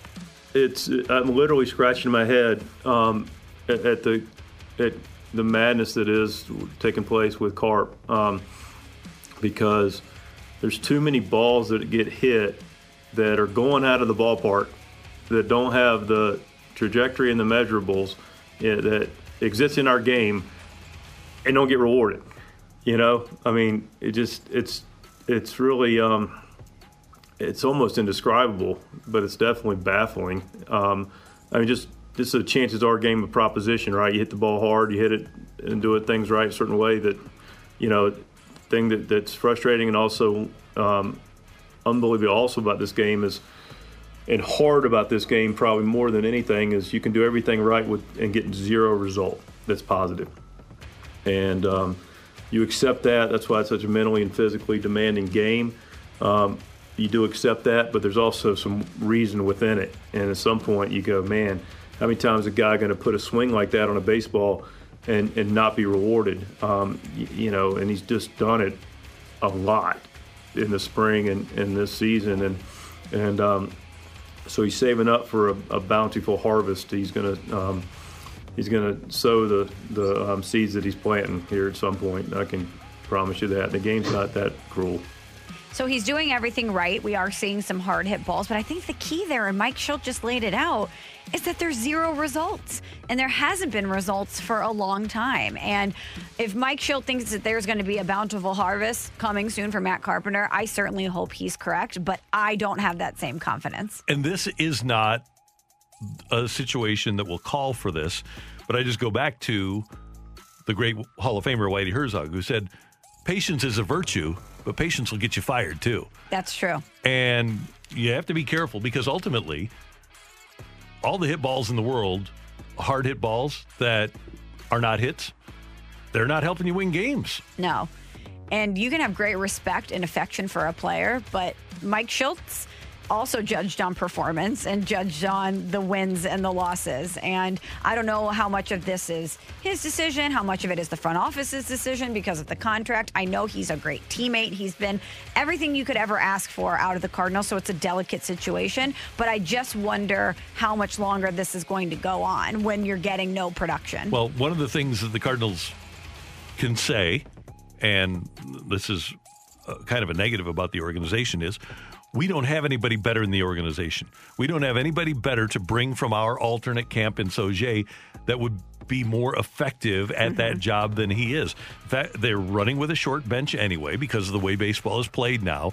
And if they need a pinch hitter, they're kind of stuck because, contract or not, if everybody else was making the minimum, he's got more history than Edmundo Sosa. True. And there really isn't a guy where you say, okay, I'll bring him over, I'll get rid of Carpenter, and he gives me a better chance. Now, are there guys out there, were there guys out there during the offseason on the market that would provide more hope for me? Yes, but you aren't going to go out and get those guys on April 12th. So that's going to be your guy, and Mike Shildt's job, as far as I'm concerned, is to try to get the most out of Marp while limiting his play, because the more he plays, the more you do open yourself up for criticism when he continues to fail.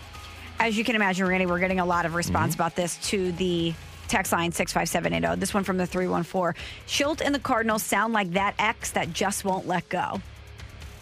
Yeah.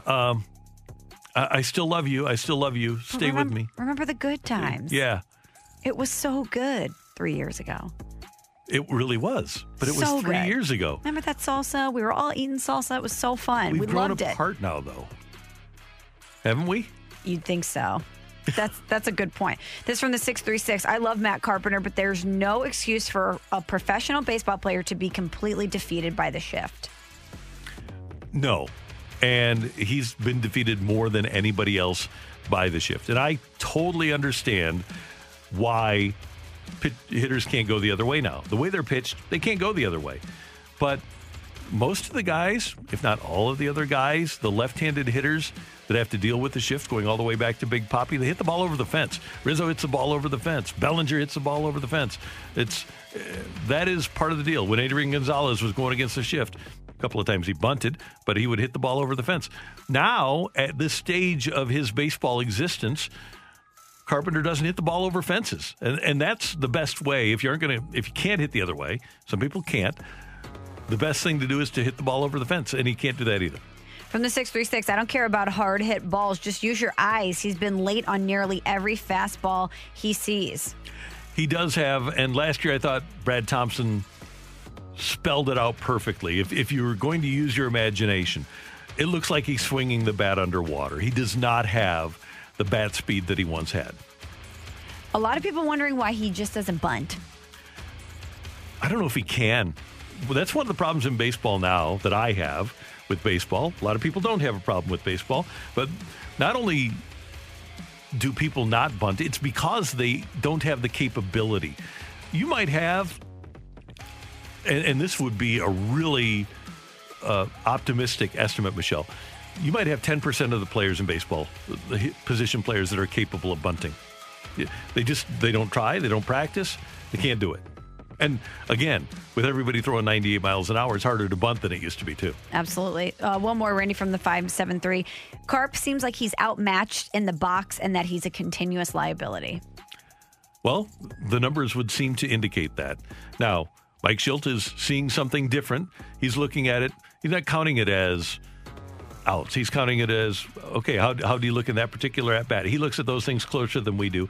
And I just have to hope that there is a bountiful harvest on the horizon. But based on last year and this year, now we've got a pretty good, what do we call these in baseball?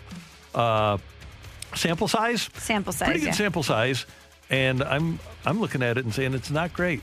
I do want to give you one more. This was 3 years ago, but it was a hot 2 months during that season. When have we seen an athlete whose performance is declining reach back and recapture that glory? I love Carpenter, but let's be realists. And I think that's a great point. Do we even have any person that we can really look back on and say, well, remember that one time that guy who had that hot 2 months 3 years ago, he was able to get back to that form? There's one guy, Matt Carpenter.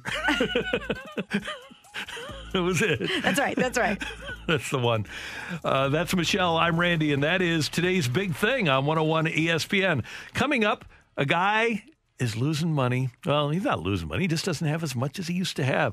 And Major League Baseball is losing money, and some people that we care about lost a few bucks last year. That's next on 101 ESPN. We're right back to the Carricker and Smallman podcast on 101 ESPN.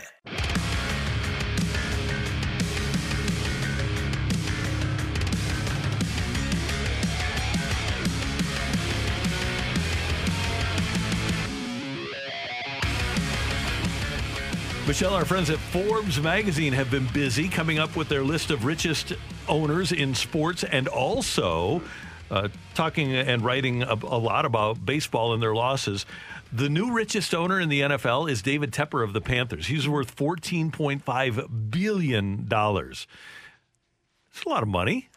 That is a lot of money. And to think about $14.5 billion, he's only the 142nd richest person in the world. It's incredible. Now, here's another interesting note about the richest people in the world. Mm-hmm. We talked last week about the Chargers, one of the Chargers owners, one of the sisters in the family, wanting to sell the franchise, and that Jeff Bezos is interested in buying an NFL franchise. Yes. If Jeff Bezos, the owner of Amazon, would get a hold of an NFL franchise, he would be worth more than all the 31 other owners combined. That's outrageous. It's unbelievable, isn't it? It is unbelievable, and I would love to see that happen, Randy, because number 2 on this list of top 15 richest owners in the NFL is Jerry Jones at $8.9 billion. And we know Jerry is the ghost commissioner in so many ways. We know Jerry runs a lot of stuff within the NFL, and part of that is because he's been around a long time and he carries a lot of clout, but he carries a lot of clout because of the money that he has. And so I wonder how he would react to have someone like Jeff Bezos not only be at the top of the list, but bump him down to third and then automatically have so much pull because of the money that he has. And all of his money, Jerry's money, is from the Cowboys. It's not like Kroenke, who had the land and married it. Yeah, that helped. Although he and his wife are listed separately.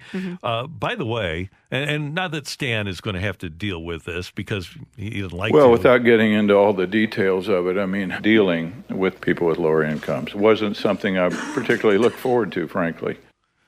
So he's not headed there. However, among all of the owners, his net worth, Stan Kroenke's net worth last year, which was at $1.13 billion plus, fell to $8.2 billion. He lost 18% of his net worth. Now, it doesn't say why, but I have to believe that the cost of that stadium had something to do with it. I would think so. Still number 3 on the list, though, at $8.2 billion. Think about that. Yeah, he's doing well among NFL guys. And he's only 14th, by the way, among owners. A lot of soccer owners. And one guy that we should note, Dan Gilbert, who spent a lot of money to get that one Cavaliers championship. He is now the 3rd richest owner in all of sports at $51.9 billion. His net worth last year increased 699%. Woo! 699%. They went public. Yeah, geez. I wonder if he's still using Comic Sans when he sends nasty notes. He probably is. You know, money can't buy you taste, Randy, and that font is just so gone. There's a song about that. Yeah, the Countess from The Real Housewives of New York. Money can't buy you class. Elegance is learned, Randy. Yeah, there you go. Thanks. By the way, Mukesh Ambani, who is the owner of the Mumbai Indians, he's the richest owner in all of sports at $84.5 billion. His net worth last year went up 130% during the pandemic. Steve Ballmer, the Clippers owner, also went up 30%. He is the second richest owner in sports at 68.7. Now, on the flip side, while those people were seeing their net worth go up, baseball, according to Forbes, took losses to the tune of $2,474,793,849. They got it down to the dollar of how much MLB lost last year. Dodgers, according to this report, lost the most at $183 million. Then the Cubs, Red Sox, Yankees, Astros, and number 6 among losses were the Cardinals at $124,145,618.31. Which doesn't surprise me because the Cardinals obviously lean heavily on revenue through the gate. And when you don't have fans there, you know that you're going to experience big losses. The Cubs, Randy, being number 2 on this list, I was going to say, I don't know if it's quite biblical, but to lose $179 million is no small amount. No. And there's a lot that goes into losing money. For example, if you're the Cardinals and you're paying debt service on a stadium and you're building Ballpark Village, if you're the Cubs and you're building that massive village around your facility, if you're the Dodgers and you've got that payroll, but you're also paying debt service on the franchise that you bought for several $billion, that goes into this. So it's not like, okay, they started from zero and lost $179 million last year in the case of the Cubs.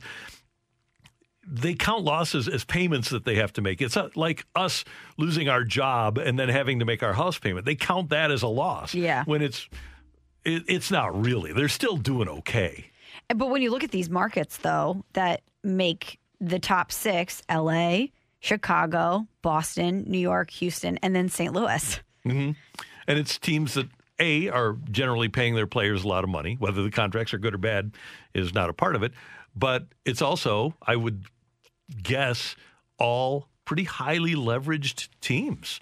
Jim Crane, probably highly leveraged in buying the Astros, the Yankees, Red Sox, Cubs, Dodgers, no question about that. And the Cardinals, for as much as people want to say they're cheap, they do spend a lot of money for their team and for ancillary things. And we don't know how they count the Ballpark Village money. I always throw that in there because that might be a separate entity altogether, whereas we would say, well, it's Ballpark Village. Of course, it's connected to the baseball team. If the DeWitt family says, no, this is a real estate thing, the baseball team is across the street, this is a real estate venture for us, then that makes it different. It really does. Are you more impressed that the Cardinals went out and would acquire a star player like Nolan Arenado, knowing what they knew about how much money they were losing? No, I'm not surprised because they also know that Nolan Arenado is going to help them get back to 3.4 million tickets sold. And the value of the franchise is going to increase. It's going to get higher when you have a guy like Arenado around. It's a great move on the part of the Cardinals. Trading for Nolan Arenado is like building Ballpark Village. It's going to help you make money in the long run. And they got $50 million from the Rockies. Yeah, that helps too. That does. It was an unbelievable deal, but I just know that so many fans do have that criticism that they sometimes levy against Mr. DeWitt, that he doesn't spend enough money. And to think that they're losing over $100 million and they're still going out there and making a move like that, I think is impressive. I think it's great. And anybody loses $124 million, I I feel bad. Anybody loses 18% of their net worth, I feel bad for them. Not great. You do not feel 1 ounce of sadness or feel bummed out that Stan Kroenke lost that much money. Well, I told everyone in the room today that I have not been able to understand the emotion since 2002. So, yeah, I don't have any emotion. I oftentimes get stopped in Los Angeles, and they'll go, "Are you that guy? You assholes, go back to St. Louis." How funny would that be if you saw him and you went, "Are you that guy?" And he said, "Yeah." And then you said, "Believe me."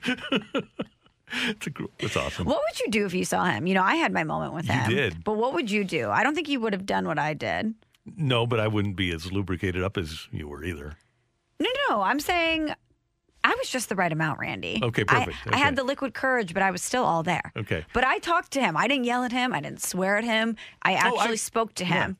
Yeah. I would speak to him too, but you wouldn't yell at him? No, because it would be rage blackout? I would want to have a conversation about reality. You're not going to get reality, I can tell you that. Okay, sorry. Darn, I'd want to have reality. Hey, speaking of the St. Louis Rams, one of our all-time favorites, Isaac Bruce, is coming back to town with his annual football camp this summer. And the Hall of Famer, Isaac Bruce, joins us next with Carricker and Smallman on 101 ESPN. We're right back to the Carricker and Smallman podcast on 101 ESPN.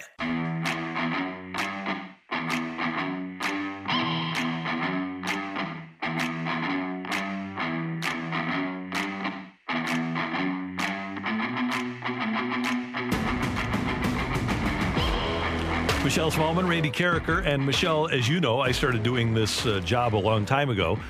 Started as an intern in 1983, so I've been around. I've covered literally thousands of athletes, and I have a select group of 3, 4, or 5 that are my absolute favorites of all time, and right there at the top of that list is Isaac Bruce, the Hall of Famer, who is coming back to town for his free football clinic on June 5th. And Isaac Bruce, the Hall of Famer, is with us now on the Brown and Crouppen Celebrity Line on 101 ESPN. Good morning, Isaac Bruce. How are you? I'm doing well, Randy. Thanks for having me on the show, man. A long time no hear, no see. Hopefully we can rectify that within the coming months here, man. How you doing? Everything's going great. And I said to Michelle, I wonder how he's doing. You get an extra year for the speech. Is that speech ready? Has that been like in a file folder for a year? Well, let's be honest. I haven't put pen to paper yet, but you know, it's a speech that could write itself, and you know, mostly filled with a lot of thank yous and very gracious and you know, things of that nature. But we're getting ready. We're going to start getting things kind of put on paper here soon and piece it up, because you want to make sure that you stay within the time limited, which is between 6 and 8 minutes. But I've never seen anyone, even the great Marvin Harrison, who it was called quieter than I am, went over about 9 to 10 minutes. So we'll see how that works. We were both there when Kurt went in, and Jerry Jones went about 50 minutes. Yeah. You know, it's those moments, and you know, when you have contracts with ESPN and people who broadcast that induction, you know, some people want to get their money's worth, and some people do. So we'll see how much money I have on the table at that time. Well, that's your moment. I feel like once you get up on that stage, you've earned every second that you go over, Isaac. Don't you worry. But we in St. Louis, we love you, of course, for the magical moments you gave us on the field. But we continue to love you for everything that you do for St. Louis off the field. And I know that the Isaac Bruce Foundation has a football clinic coming up. We're going to talk about that here in a second. But I was just reading a little bit about your foundation. And you've opened this foundation in 2006, and you have done so much for the St. Louis area. I know at least 7,500 kids have been going through the football clinics, which are free since 2007. And you are so committed to St. Louis and to making an impact here and continuing to pour back in. Is there one thing that you've been able to do with the foundation that you're the most proud of? Well, you know, I truly enjoy the football camps because it gives me an opportunity to really connect with the next generation as far as football is concerned. And I get a chance to really, you know, kind of prophesy into their lives when closing up meetings and sessions that we have. But, you know, we have a program called Flight 300 where we get an opportunity to service students or student athletes who just can't afford to travel to their places or the cities where they're studying. We make it possible by plane, trains, automobiles, and we also kind of decorate their rooms, their dorm rooms, the place where they're staying, with the help of our partners. So that is very special to me because I was once a long time ago in that same situation where I couldn't afford an airline ticket. And, God provided a way for me, and he gave me an opportunity to do the same for other people. And Isaac, I know that you were so proud of going to the University of Memphis and being able to further your education there, too. And the scholarships that you give out for people that ordinarily wouldn't have near an opportunity to do so. I've been there for a couple of those presentations, and those are always touching, too. Yeah, that's fun. I mean, we get the opportunity to serve others who are headed to their college or just probably short few funds. And we can step in and just be that bridge until, probably the next semester or that following season. So we're very grateful to be able to do that. And with the help of our partners, we've just been really exploding in a great way. I don't think the pandemic really pushed us or stopped us from doing as far as the giving is concerned. But as far as, everything else with the gala and being able to have the football camps, it springs back into place. So we're grateful to do it. We're grateful to impact the city of St. Louis the way we have and looking to do a lot more. Well, you mentioned the football clinic. It is free. Registration is open now. It's going to be on June 5th. Anyone interested can go to isaacbruce.org to register. But can you tell people listening who might be wanting to attend the camp what they can expect? Well, they can get some coaching. They can get they'll enjoy teamwork, being able to learn routes, being able to learn blocking. We have coaches that volunteer that come out and help us every year to put it together. But just a day of being able to be outside, away from the unfortunate norm, which is the pandemic right now, and being off an electronic piece, the cell phone or the iPad. You can put that down for a full hour and actually get outside and learn some skills as far as football is concerned. Isaac Bruce with us on 101 ESPN. 8 to 10-year-olds from 9 to 11 in the morning on June 5th. And then from noon to 2, 11 to 13-year-olds will be able to participate, and you can learn more and you can get registered at isaacbruce.org. I think I want to talk to you about football a little bit because you're a Hall of Famer, but we went through that stage where it was Calvin Johnson and Julio and A.J. Green, really big receivers. The guys coming out this year, Jamar Chase, 6 foot 208. Devontae Smith, 6 foot 170. Jalen Waddle, 5'10", 177. Seems like the Isaac Bruce, Torrey Holt type receiver is coming back into the game. You know what, Randy? I don't think we ever left. And, I've been one of those guys that, tell other people it's not the size of the dog in the fight. I mean, but it's the size of the fight in the dog. So it fluctuates at times. People get enamored with body types. You saw the Calvin Johnsons. You saw the Randy Mosses, guys who are big, who can run like deers. But at the same time, you see guys like me who are more of a technician and guys who can get in and out and work in zones. And not only that, but take the top off the defense. Just that frame of player. So it's coming back. I think we've been around a lot longer than what the Megatron size players. Mm-hmm. And we're the constant as far as what you see at these NFL combines and NFL pro days. So you see a lot more of us than you see of them. They're very rare. They're the unicorns of the bunch.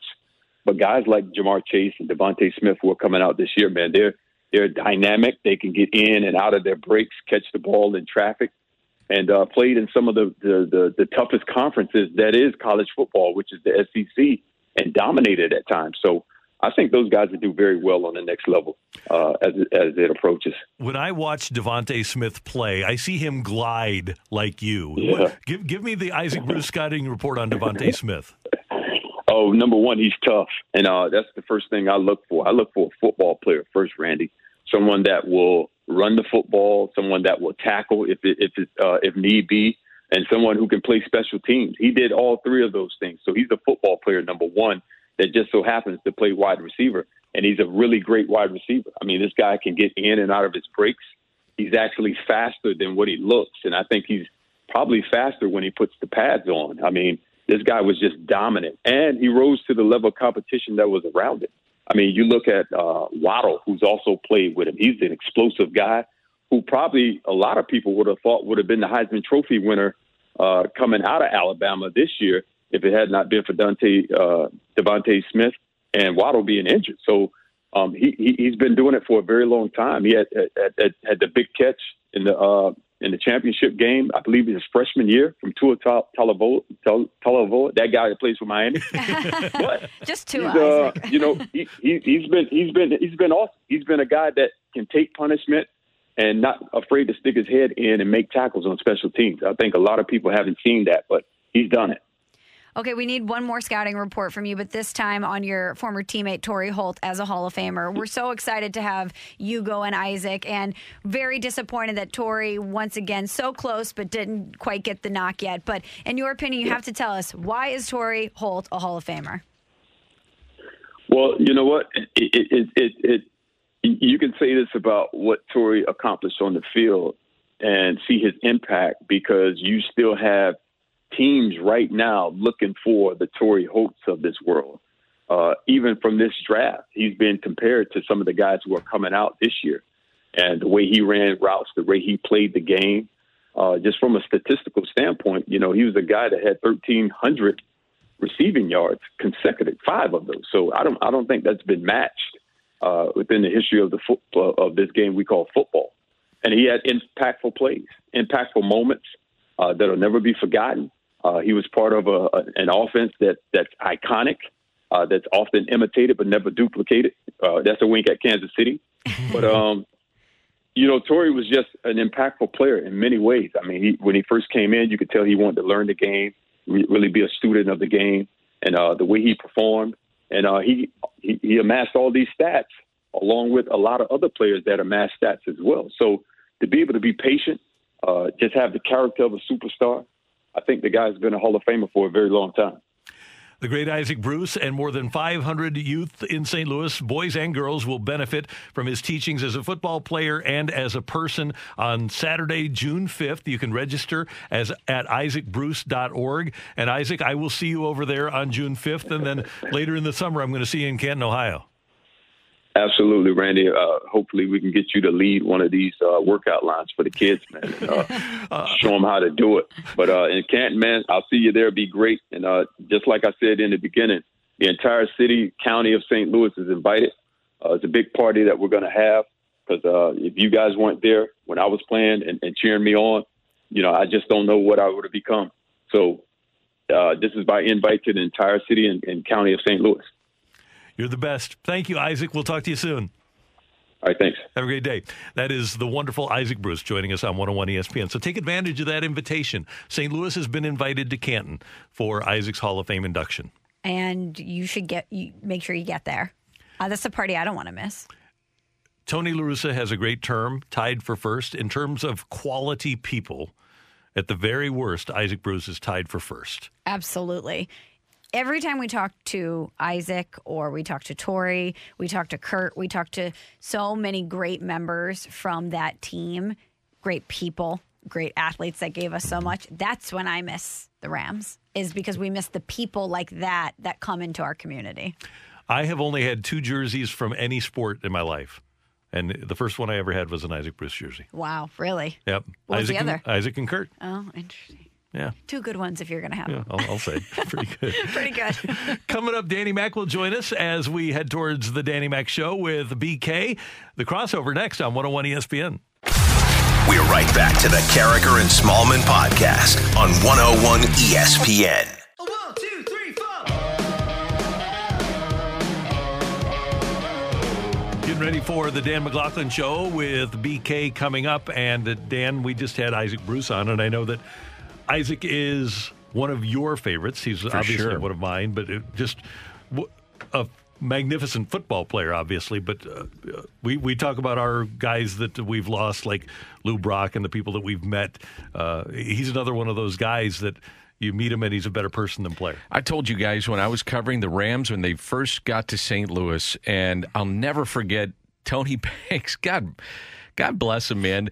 All he did was look at Isaac Bruce. Mm-hmm. I mean, every play that they threw the football, they didn't do anything else. And Isaac's getting double covered. He's getting just killed out there. And you'd look up and there'd be 10, 11 catches. He's over 100 yards and Rams got pounded, and he'd have a good game. It was unbelievable. Would go up to the sideline while the Rams had the ball, and he would just yell to the opposing defense, "Hey, it's going to 80! It's going to 80!" I'm not kidding. Seriously, he would take the snap. You know how really good ones, they check down. Okay, that's not there. They're in this defense. You know that's a play. This guy's going to do this. No, he would just take the ball and turn to his right. Isaac was on the right side, and just find Isaac Bruce. It was unbelievable.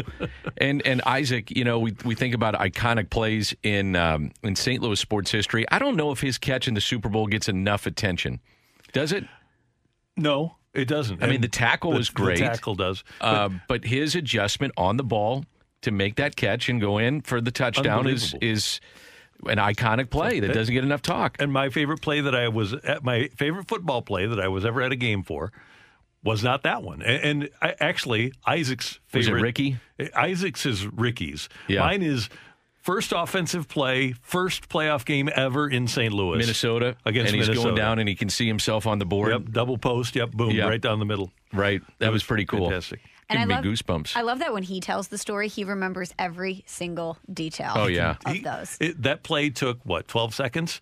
And the Super Bowl play, he can give you a 3.5, 4-minute dissertation about everything that happened, about the smoke from halftime still being up there in the rafters. And he's looking up at the board, and as he describes it, and there's number 76 behind me with his big paw in the air. And he's still doing great things in our town, which is awesome. He's great. You made me think about what was going on over the weekend in St. Louis, and I mentioned this on the game yesterday, and this is not to get, too sappy, but if you're Nolan Arenado and this was your first weekend, obviously you want to win the game, so they dropped 2 or 3. But looking at the big picture of things, of just an opening day, catching a ceremonial first pitch, they're rolling out Ozzie, Ted Simmons, Whitey, there's Izzy. I mean, all these different guys. They had on Saturday, they honored Ozzie. He was there. It's kind of a Hall of Fame type of celebration weekend. And then yesterday, it's Ted Simmons. And they don't have that in Denver. I mean, the place hasn't been around that long, and he's got to be thinking, wow, this is pretty cool. Yeah. I would think so. I mean, I've been doing this forever, and I think it's still pretty cool. I do, too. It's great. So, and I can't imagine the reaction those guys gave him. I'm sure when they got to speak to him before the game or whenever they had interactions. Socially distant, though. Socially distant, but they're probably, like he's heard from his peers and his teammates saying to him, they are going to love you here. It's going to be a very special time in your career. I know he's gotten a lot of texts. I know he's talked to a bunch of people. So maybe, he was prepared for it. But still, I don't think anything prepares you for that first time of being in person and watching it. And the reception that Colton Wong got. Here's a former player. Yeah. And we're not talking about a Hall of Famer. We're talking about a very good player here in St. Louis. And he's getting a reception. Yesterday, they have a sponsored element on the video board, and Tony Simikaitis and Craig Wilson and Jared Hawkup and Matt Shedd, they're the production team of the Cardinals. They do an incredible job of the game presentation. And I can't remember what the sponsor is, but it's basically let's salute somebody, or let's salute this moment in Cardinal history. And the salute went to Colton Wong. And they just rolled out That's for cool. 2.5 minutes during the break of his best moments. And John Hewlett described what he meant to St. Louis and all these great things. And it was really cool. That's fantastic. They did a good job with it. So we need better pitching. Obviously, when you allow 9 earned runs in each of 2 games, you need to pitch better. But I don't really concern myself with that. I think ultimately the pitching will settle down. I am still more concerned about the offense. Absolutely. And I'm with you. I think the pitching is going to be okay. The starters have to go deeper. I mean, but then you look at Craig Counsell and what he said, and look how he managed Game 1 and Game 3. He said, our guys are going to go 85 pitches, 90 pitches. That's going to be it. And Corbin Burns even said after Game 1 that after the 6th inning, he said, my legs were done. So guys apparently aren't ready to roll 7, 8, 9 innings. Mm-hmm. And the Cardinals, by necessity, had to go to their bullpen. I think Gallegos has been great. Hicks has been pretty good. Had a little bump in the road 2nd inning yesterday. Reyes has been great. Outside of those guys in the bullpen, not great. And to your point, Randy, I think the offense has got to be better. I mean, you get through, if you're the opposition, you get through Edman, Arenado, Goldie, and now Yadi. You're saying, okay, I can take not a breather, but it's it's a step back. You've got to have production from your outfielders who right now I think are basically either 27th, 28th, or 29th collectively when you look at on-base percentage, OPS, and average. And so they got to get production out of those guys. I'm wondering, I thought about this last night, because we put the outfield as a whole, but we talked all offseason, once Arenado arrived, about putting Carlson in those top three. I wonder... Got to start looking at those things. There's a strong belief in baseball among the analytics people that your three best hitters should hit leadoff, second, and fourth. You hit Carlson third, or hit him second and just let Arenado and Goldie protect him. And then all of a sudden, to me, you're better 1 through 5. Yeah, and you lengthen that. Yeah. And I don't know if I love Carlson batting second. I don't know if I would put 2 switch hitters back to back. So maybe could good put, point. Goldie second, Carlson third, Arenado fourth, Yachty right now fifth. I mean, how about that? Your 38-year-old catcher is batting cleanup. He's only done it 30 times, with yesterday being one of them, and it was the first time since 2017, but that's the way things are going. And to his credit, he's off to a great start. I don't know if I would count on that all year, though. What are you seeing from Paul DeJong? Just timing off. I mean, and you could just see, I thought Saturday he wasn't seeing the ball. I mean, he was just really off. I mean, timing was way off.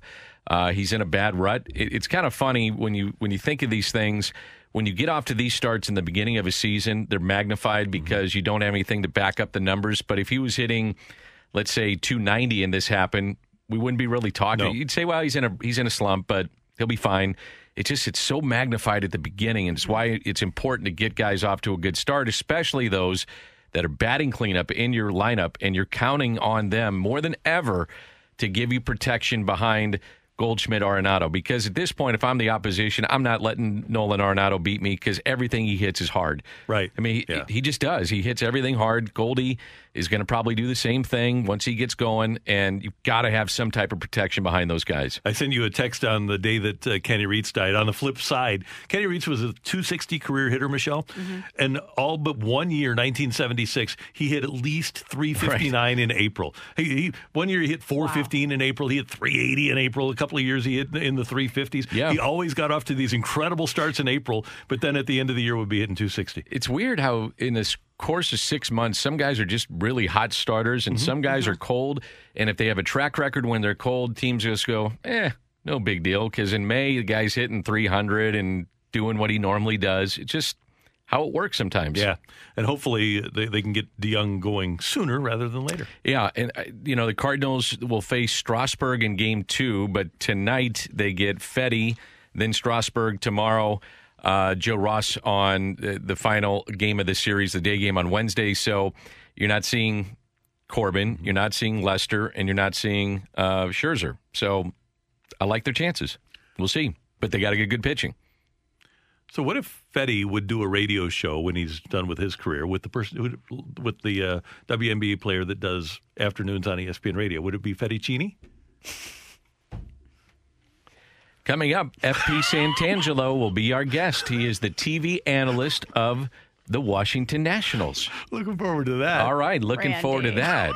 That's bad. And it's Chennai, so it doesn't really go. It doesn't sound good. Fettuccine. It's kind of like Target, Target. It could be an elevated version. Chennai, right? Chennai, yeah. Or Chennai? Chennai. Chennai, that's what I thought. Yeah. Okay.